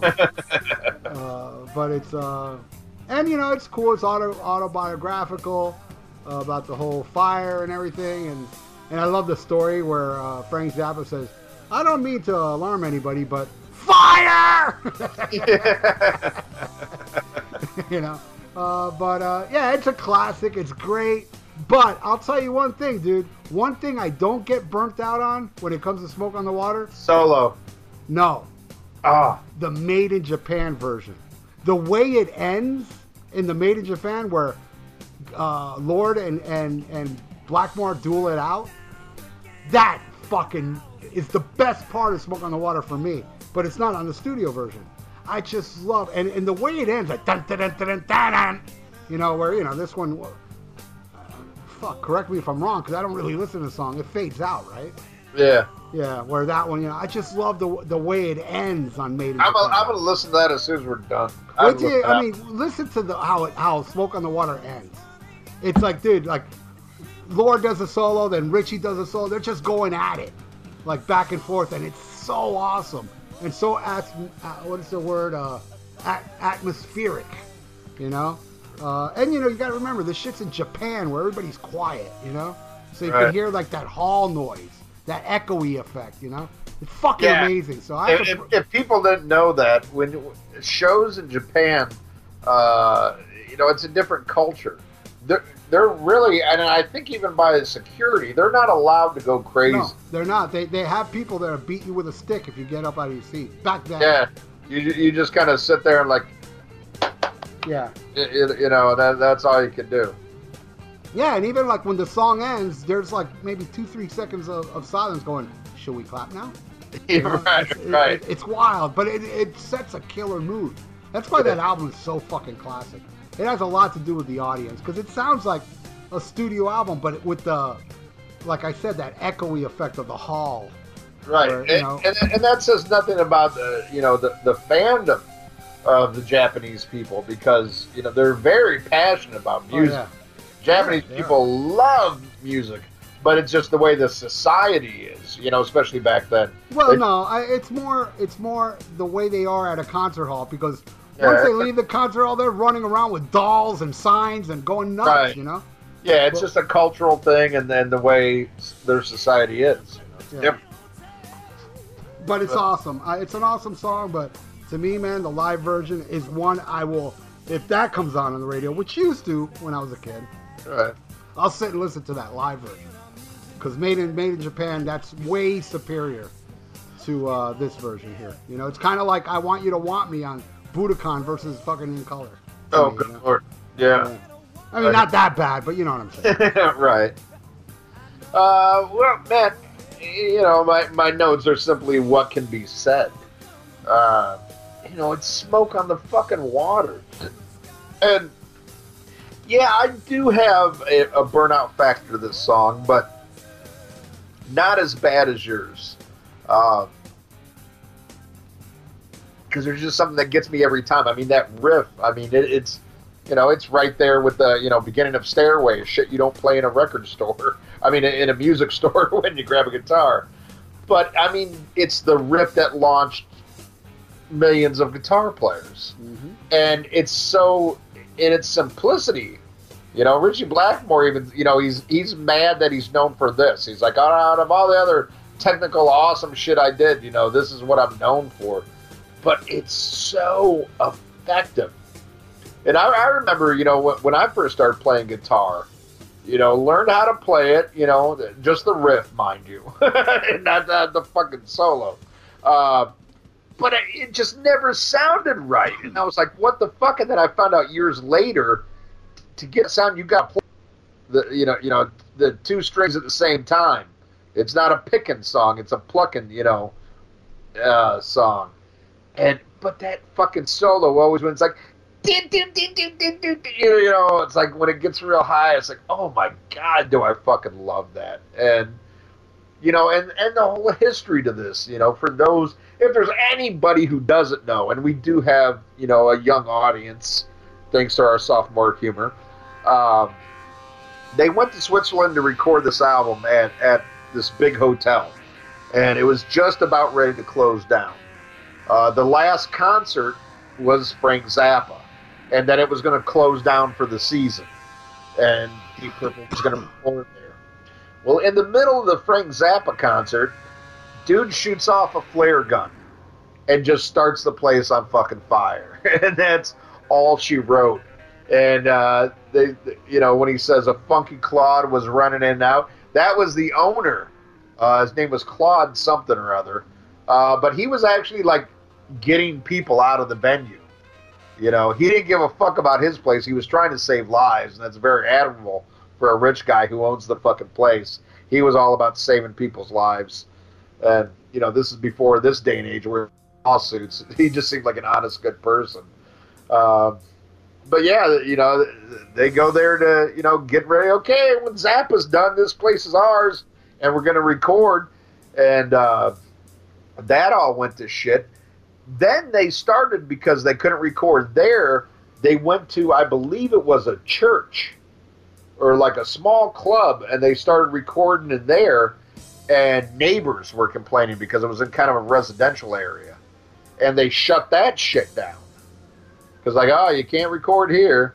You were getting too many complaints. So then they had to go to, I believe it was a hotel or some shit like that. And this shit was in the middle of winter, they're recording this. And much of this was recorded on the first or second take because the unit they were recording, Rolling Stone's mobile recording studio, it's basically like a fucking tractor trailer. All the shit's in there, but they had to run these cables all the way through the hotel, and they had all this shit. Like, they set up all these beds to muffle the sound and all this shit. Like, they had to go through hell to even get back outside to hear the playback. So they're just like, after a couple times of doing that, they're like, fuck that, we're doing this in one or two takes. And I think that speaks to how good they were and the spontaneity of that. Like, okay, we got to knock this out now, because I don't want to run all the way outside and go through all this fucking bullshit just to hear, what we just did. So let's knock this out the first time. And holy fuck, did it pay off in spades. It is. It's an all-time fucking classic. And now this is the one, mind you, I will say, I've listened to this album probably about 9 times getting ready for this review. Because we were going to record it like a month ago when something came up and we couldn't record that night. And I just wanted to keep it fresh, I always love listening to the album right before we record it, so everything's fresh, in my pickled brain from all the Rolling Rock. But it's one of those things, like, I want to skip it, but the times I'm too lazy to hit the skip button. When it comes to that solo, I'm just like, God damn, is this shit good. It's a classic, and a classic for a reason. God damn, do I love it. This one was the 3rd single, believe it or not. The most legendary song off the album, the most legendary song in their career. And this was the 3rd and final single off the album. But then we go into the next song, which I gotta say, this is in my 3-way tie for my favorite song, and 9 times out of 10, it wins as my favorite song, and that is Lazy. Oh my God, do I love this. Pacey, fucking John Lord and Richie own this fucking song. And not to take anything away from Roger Glover, Ian Gillan, but between the 3 of those, and this would be, if you saw them live at this era, this was where the Ian Pace drum solo came in. And, yeah. I mean, I don't know what... Wasn't it the Mule? I thought it was the Mule. Was it the Mule? Yeah, it's the Mule. I thought he had one during Lazy, too. I don't know. Not pickle brain of yours. I know, that pickled brain of mine. Maybe later. Yeah. I don't know. Maybe I'm too lazy to go look. Well, I know, dude. Made in Japan. The drum solo's during the Mule. Is it during the Mule? Yeah. Okay, then I'm totally wrong on that. Never mind. Fake news. Fuck it. It's still my favorite track. I love Lazy. Fucking amazing. What do you think, Ralph? Oh, hell yeah. Just a couple months ago I saw him play it. Yeah, dude, the riff.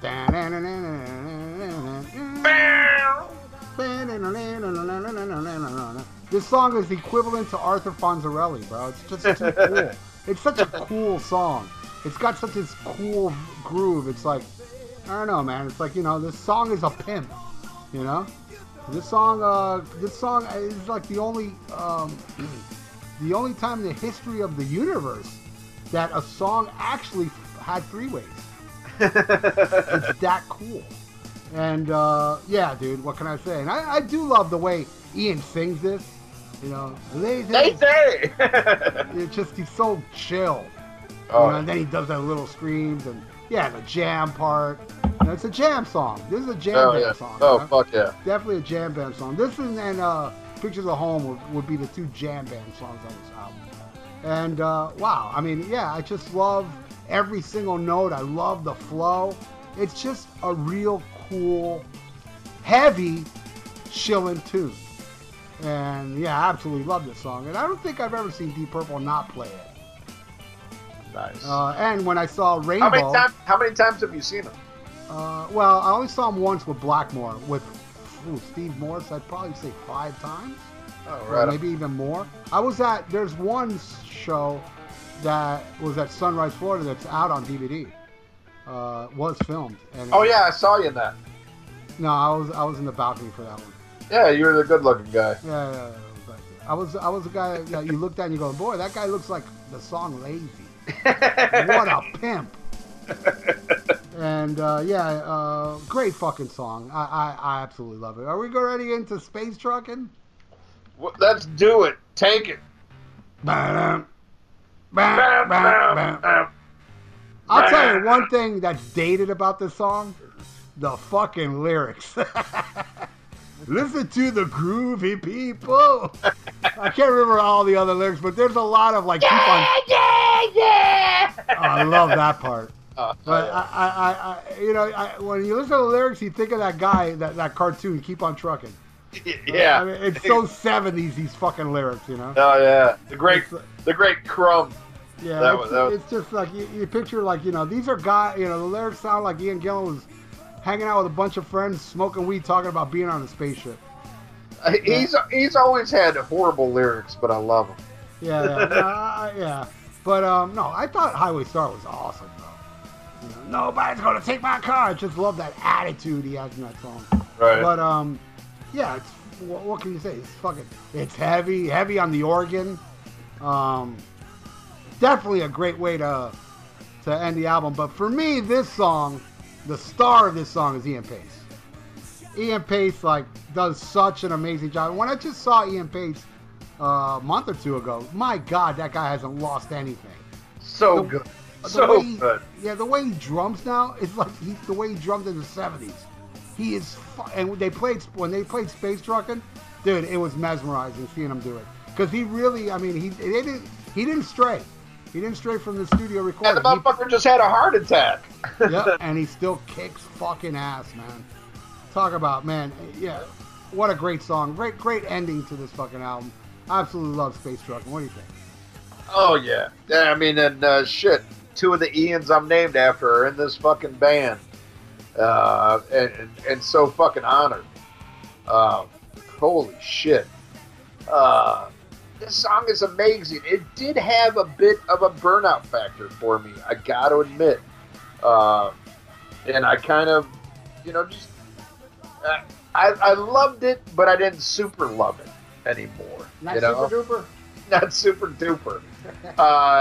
Just kind of, I took it for granted. And as Ralph alluded to before, I guess I mentioned it, I was watching Ash versus the Evil Dead. And this song closes out the very first episode. And I don't know what it was. I mean, because I loved that fucking show. Sadly it got canceled. But, I'm just watching this episode like, oh, man, Bruce Campbell, it's got the whole Evil Dead vibe.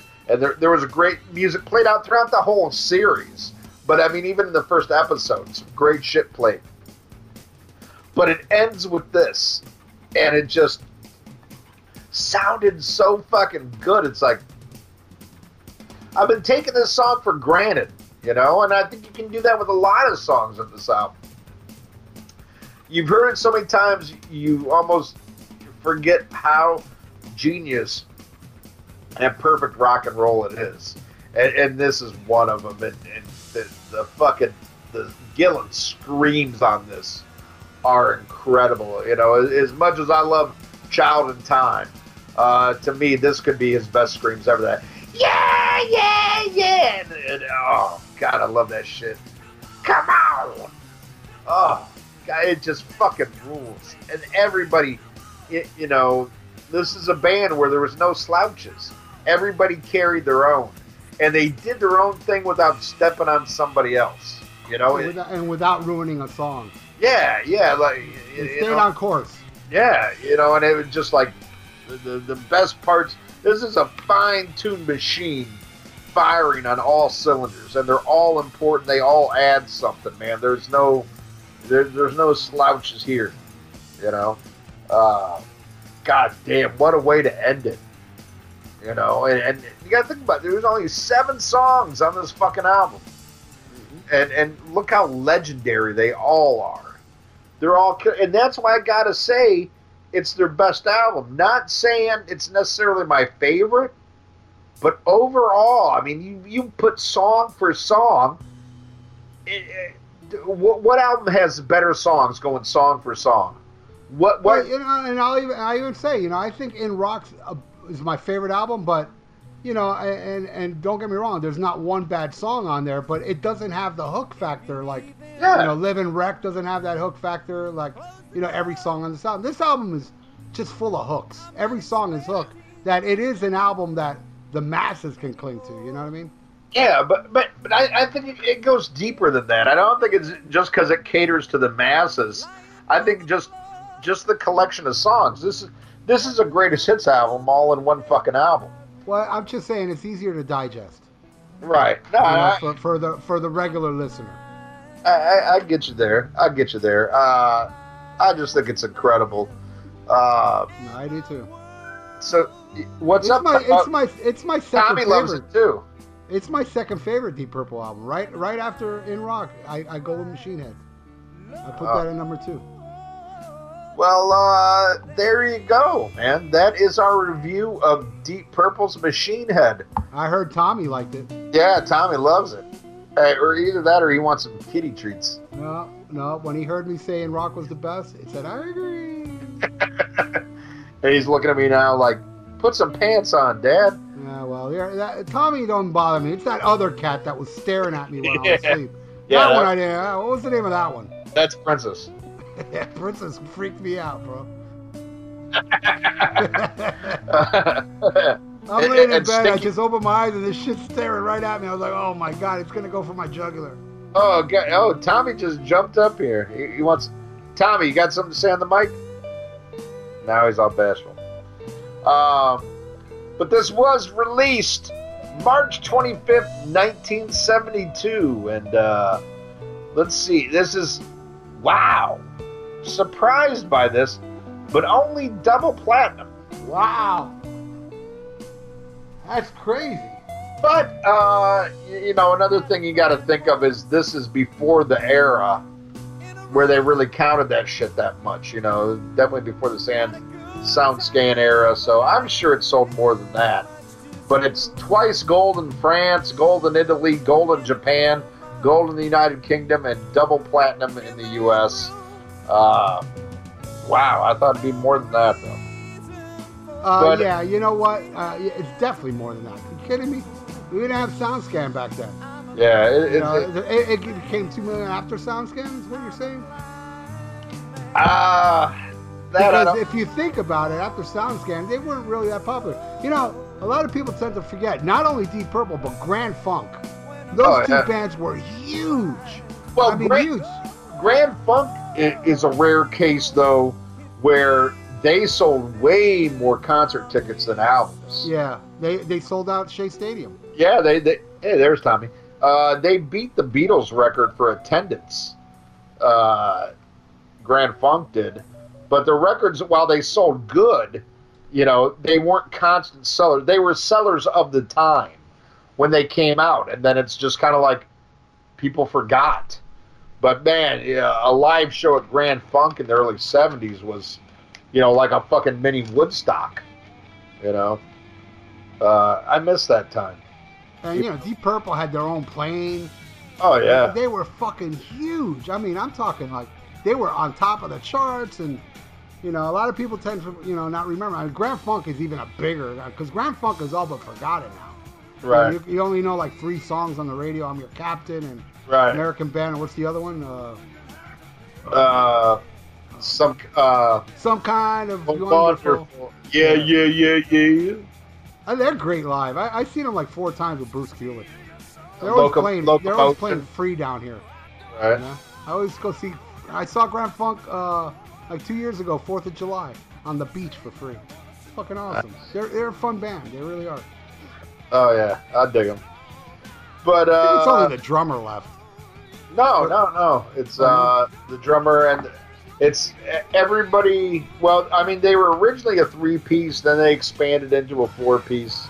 But it's the drummer and the bass player. And the drummer is the one that sang American Band. Right. But the main songwriter was the guitar player who found Jesus Christ and left the band. Then he came back for a while, and Christ told him to leave. That was a good album. I think it was called Grand Funk Lives. Early 80s. That reunion. Yeah. Album. That was a good album. Yeah. I need to get that again. Mr. X can send that to you. All right, do it. I haven't heard it in years. And they had a good song on the heavy metal soundtrack too. Man, that's the soundtrack I don't listen to much. Yeah. Not a fan. Oh, yeah, I forgot. You're not a fan of the movie either. No, not really, dude. And I bought it on Blu-ray because I'm a nut. What a masochist. I saw it in the theater. I won tickets on the radio to see heavy metal. Nice. I don't know. I'm just not an anime guy. I never was. Okay. You know? I've never been an animation dude. You know, unless it's, the Flintstones. I was just going to say that. Oh, you don't like the Flintstones? You know, there's an episode of the Flintstones in Hialeah. Did you know this? No. There's an episode where Fred Flintstone's opening a photo album showing his friends everything. He goes, here we are at the Hialeah horse track. I was like, holy shit! The Flintstones in Hialeah! That was wild, man. Hialeah horse track's very historic. I don't know if you know this. No. Very predominant in the movie Champ. Oh, with Ricky Schroeder and John Voight? Wake up, Champ! Wake up! Wake up, Champ! Wake up, Champ! Yeah, they're at the Hialeah horse track, a lot of that movie. Oh, okay. I haven't seen that since it came out, but I remember it made me cry as a little kid. The scene where Al Pacino's going, fly, pelican, fly. That's the Hialeah horse track. Oh, When okay. he's watching on TV. Awesome. Still there. All right. Well, there we go.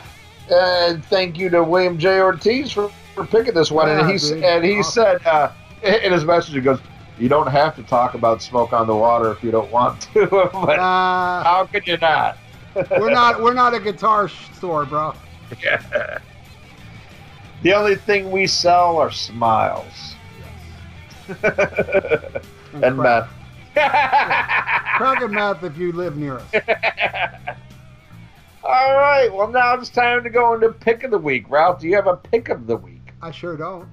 Okay. Well, that's okay because I have two. One is an album and one is a movie. The album is one I talked about earlier in this episode, something I think a lot of people should check out if they haven't, and that is the final studio of Deep Purple and before they went on hiatus, which is Come Taste the Band. By that point, the only ones from the classic lineup were John Lord and Ian Pace. But you had Glenn Hughes, David Coverdale, and American guitar player Tommy Bolin. And wow, it's just to me, it's mind-blowing. So many good songs on there, but for people to think like, oh, you can't replace Ritchie Blackmore. Listen to the guitar solo on Dealer alone. I think should blow your fucking mind. And like I said, you can get that 2-album version that has the original remastered and the Kevin Shirley remix. I think they're both great. They're different, but both fantastic.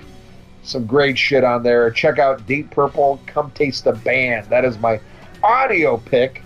And my other pick of the week is one of my favorite movies of the 80s. Just got re-released on Blu-ray. When DVD first took over for VHS, I just had this huge fear that so many movies I loved would never end up on Blu-ray. I mean, on DVD. And a lot of them did. And then, when Blu-ray started taking over, I'm like, oh, they'll never put that out on Blu-ray. And this one they finally did. And I believe the year of this release was 1982? Maybe 83. But it's National Lampoon's Class Reunion. And holy fuck do I love this movie. If you love shit like Animal House and stuff like that, it's that same type of humor. It's about a class reunion at Lizzie Borden High.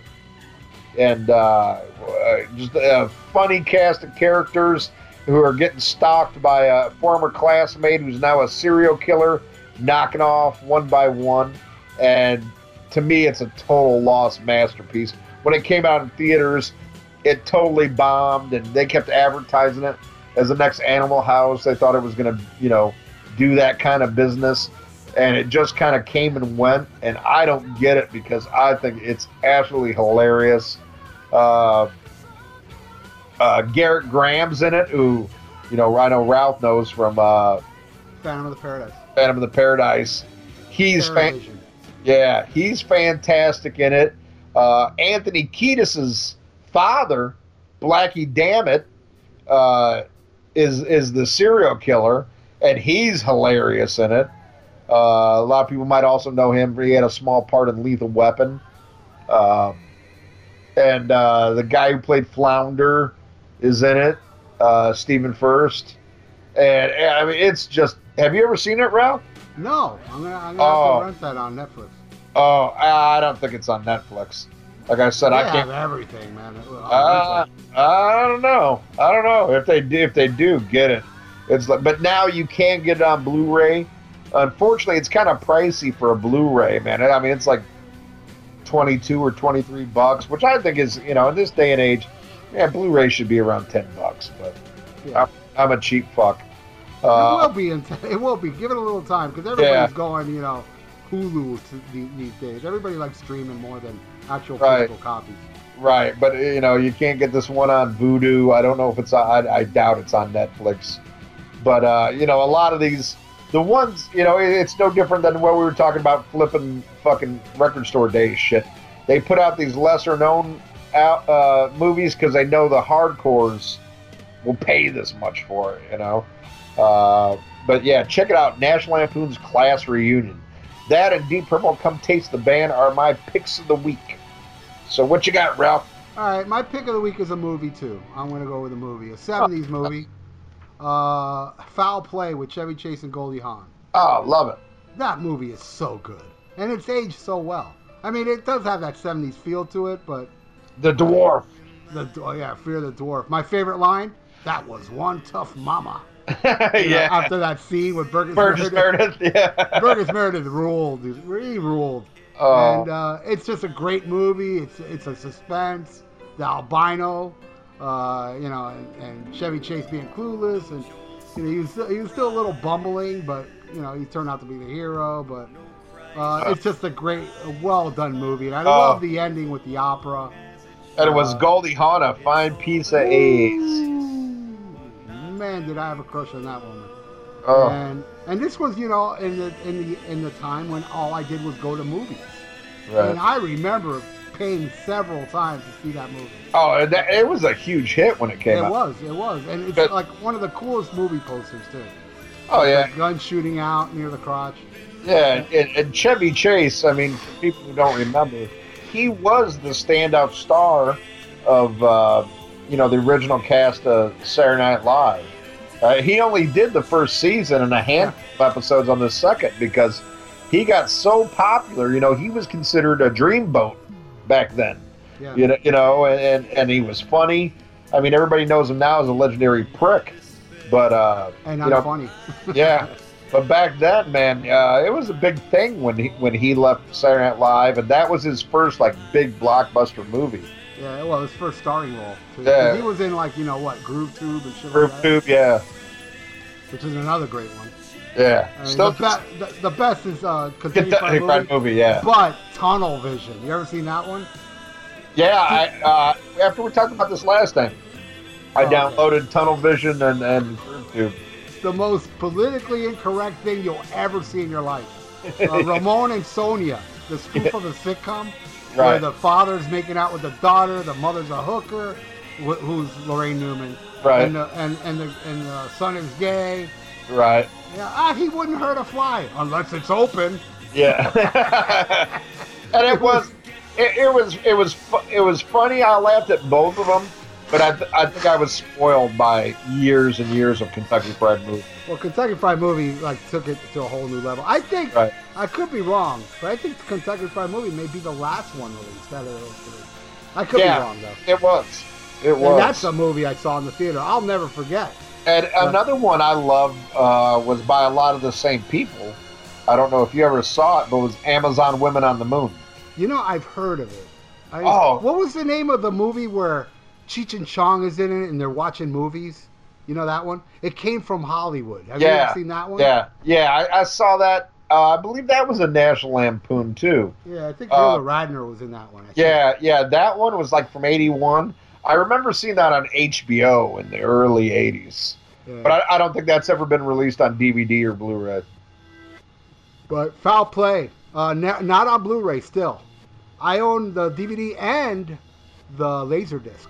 Holy shit! You got the Yeah, I have laser. it on laser. Well, you know, there's this place there, it's like a kind of like a flea market type place where they were selling Laserdiscs for $2. And I bought a handful. Do you have a Laserdisc player? Yes. Oh wow! And it still works. Willie gave it to me. Yeah, because I never played it. Now and then, because you know everything I have on Laserdisc, I have on DVD except for Silver Streak. I have that on Laserdisc. Oh, sweet! I love Silver Streak. Yeah, that's the one. That's the one I always put on, Silver Streak. But yeah, but Foul Play, and it's also a special movie in my youth, and I just love it. I thought it was funny, and it was a good storyline. It was a suspenseful comedy, and I highly recommend it. And I watched it like maybe 3-4 months ago, and it held up. It's still really funny, you know, especially the fight scene. Oh, and the midget selling Bibles. Yeah. Oh, that scene when she fell out the window. Yeah. In the trash can. Holy fuck, is that comedy? Billy Barty. Yeah, Billy Barty. Yeah. Awesome. All right, there you go. All right, well, now it's time to go into Fan of the Week, and Fan of the Week is the guy who paid for this one, William J. Ortiz, and man, he's been around for a while now, and so glad he contributed to the Rock and Pod Expo. I mean, all you guys, you know, you made this shit happen, and you know, I think he took an interesting turn on this one because, you know, a lot of people try to go as obscure as they can with their picks, and I get that. And he was like, fuck it, man, just do a fucking classic. And I respect that as well, man, because this is one we definitely would have had to do sooner or later. But, you know, William, I'm glad we did it for you. You contribute a lot to the page. You've been around for a long time. Thank you, brother, man. Thank you so much. Great pick, bro. Hell yeah, man. An honor to do this one for you. Nice. All right, well, let's go to the plugs. Do it. Greetings, Troubled Nation, and welcome to the Troubled Men podcast.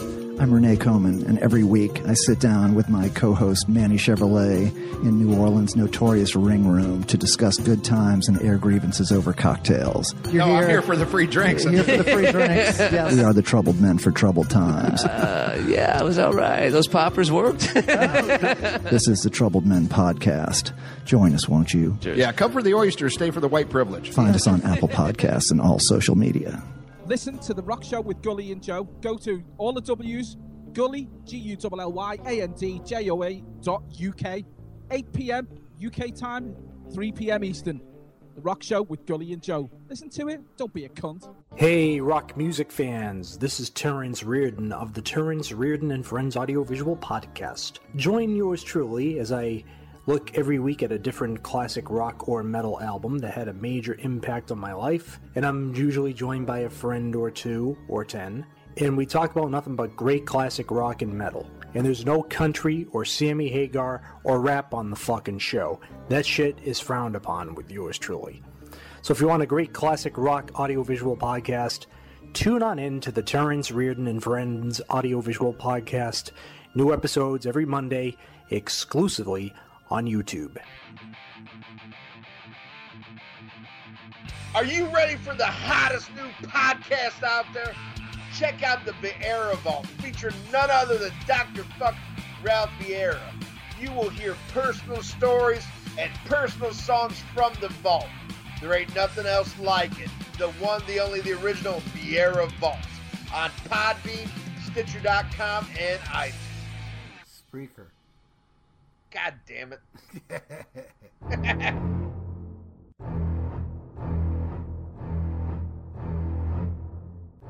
Tired of your long commute and boring workday? Well, join Brian Davis and his gang of movie buffs as they talk about a different movie subject every week on Damn Good Movie Memories.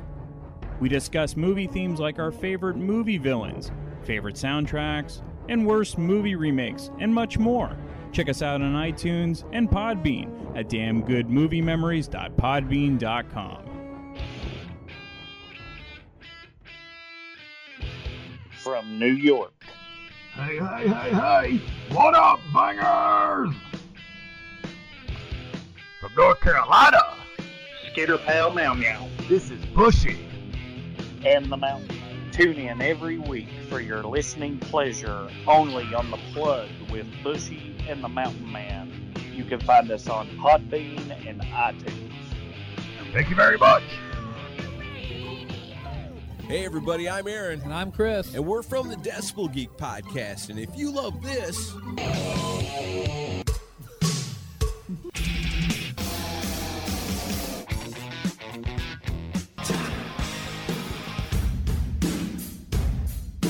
then you'll love us. That's right. Brand new episode every single Monday. You can find us on iTunes and at decibelgeek.com. And the best thing is, it's rock and roll and it's always free.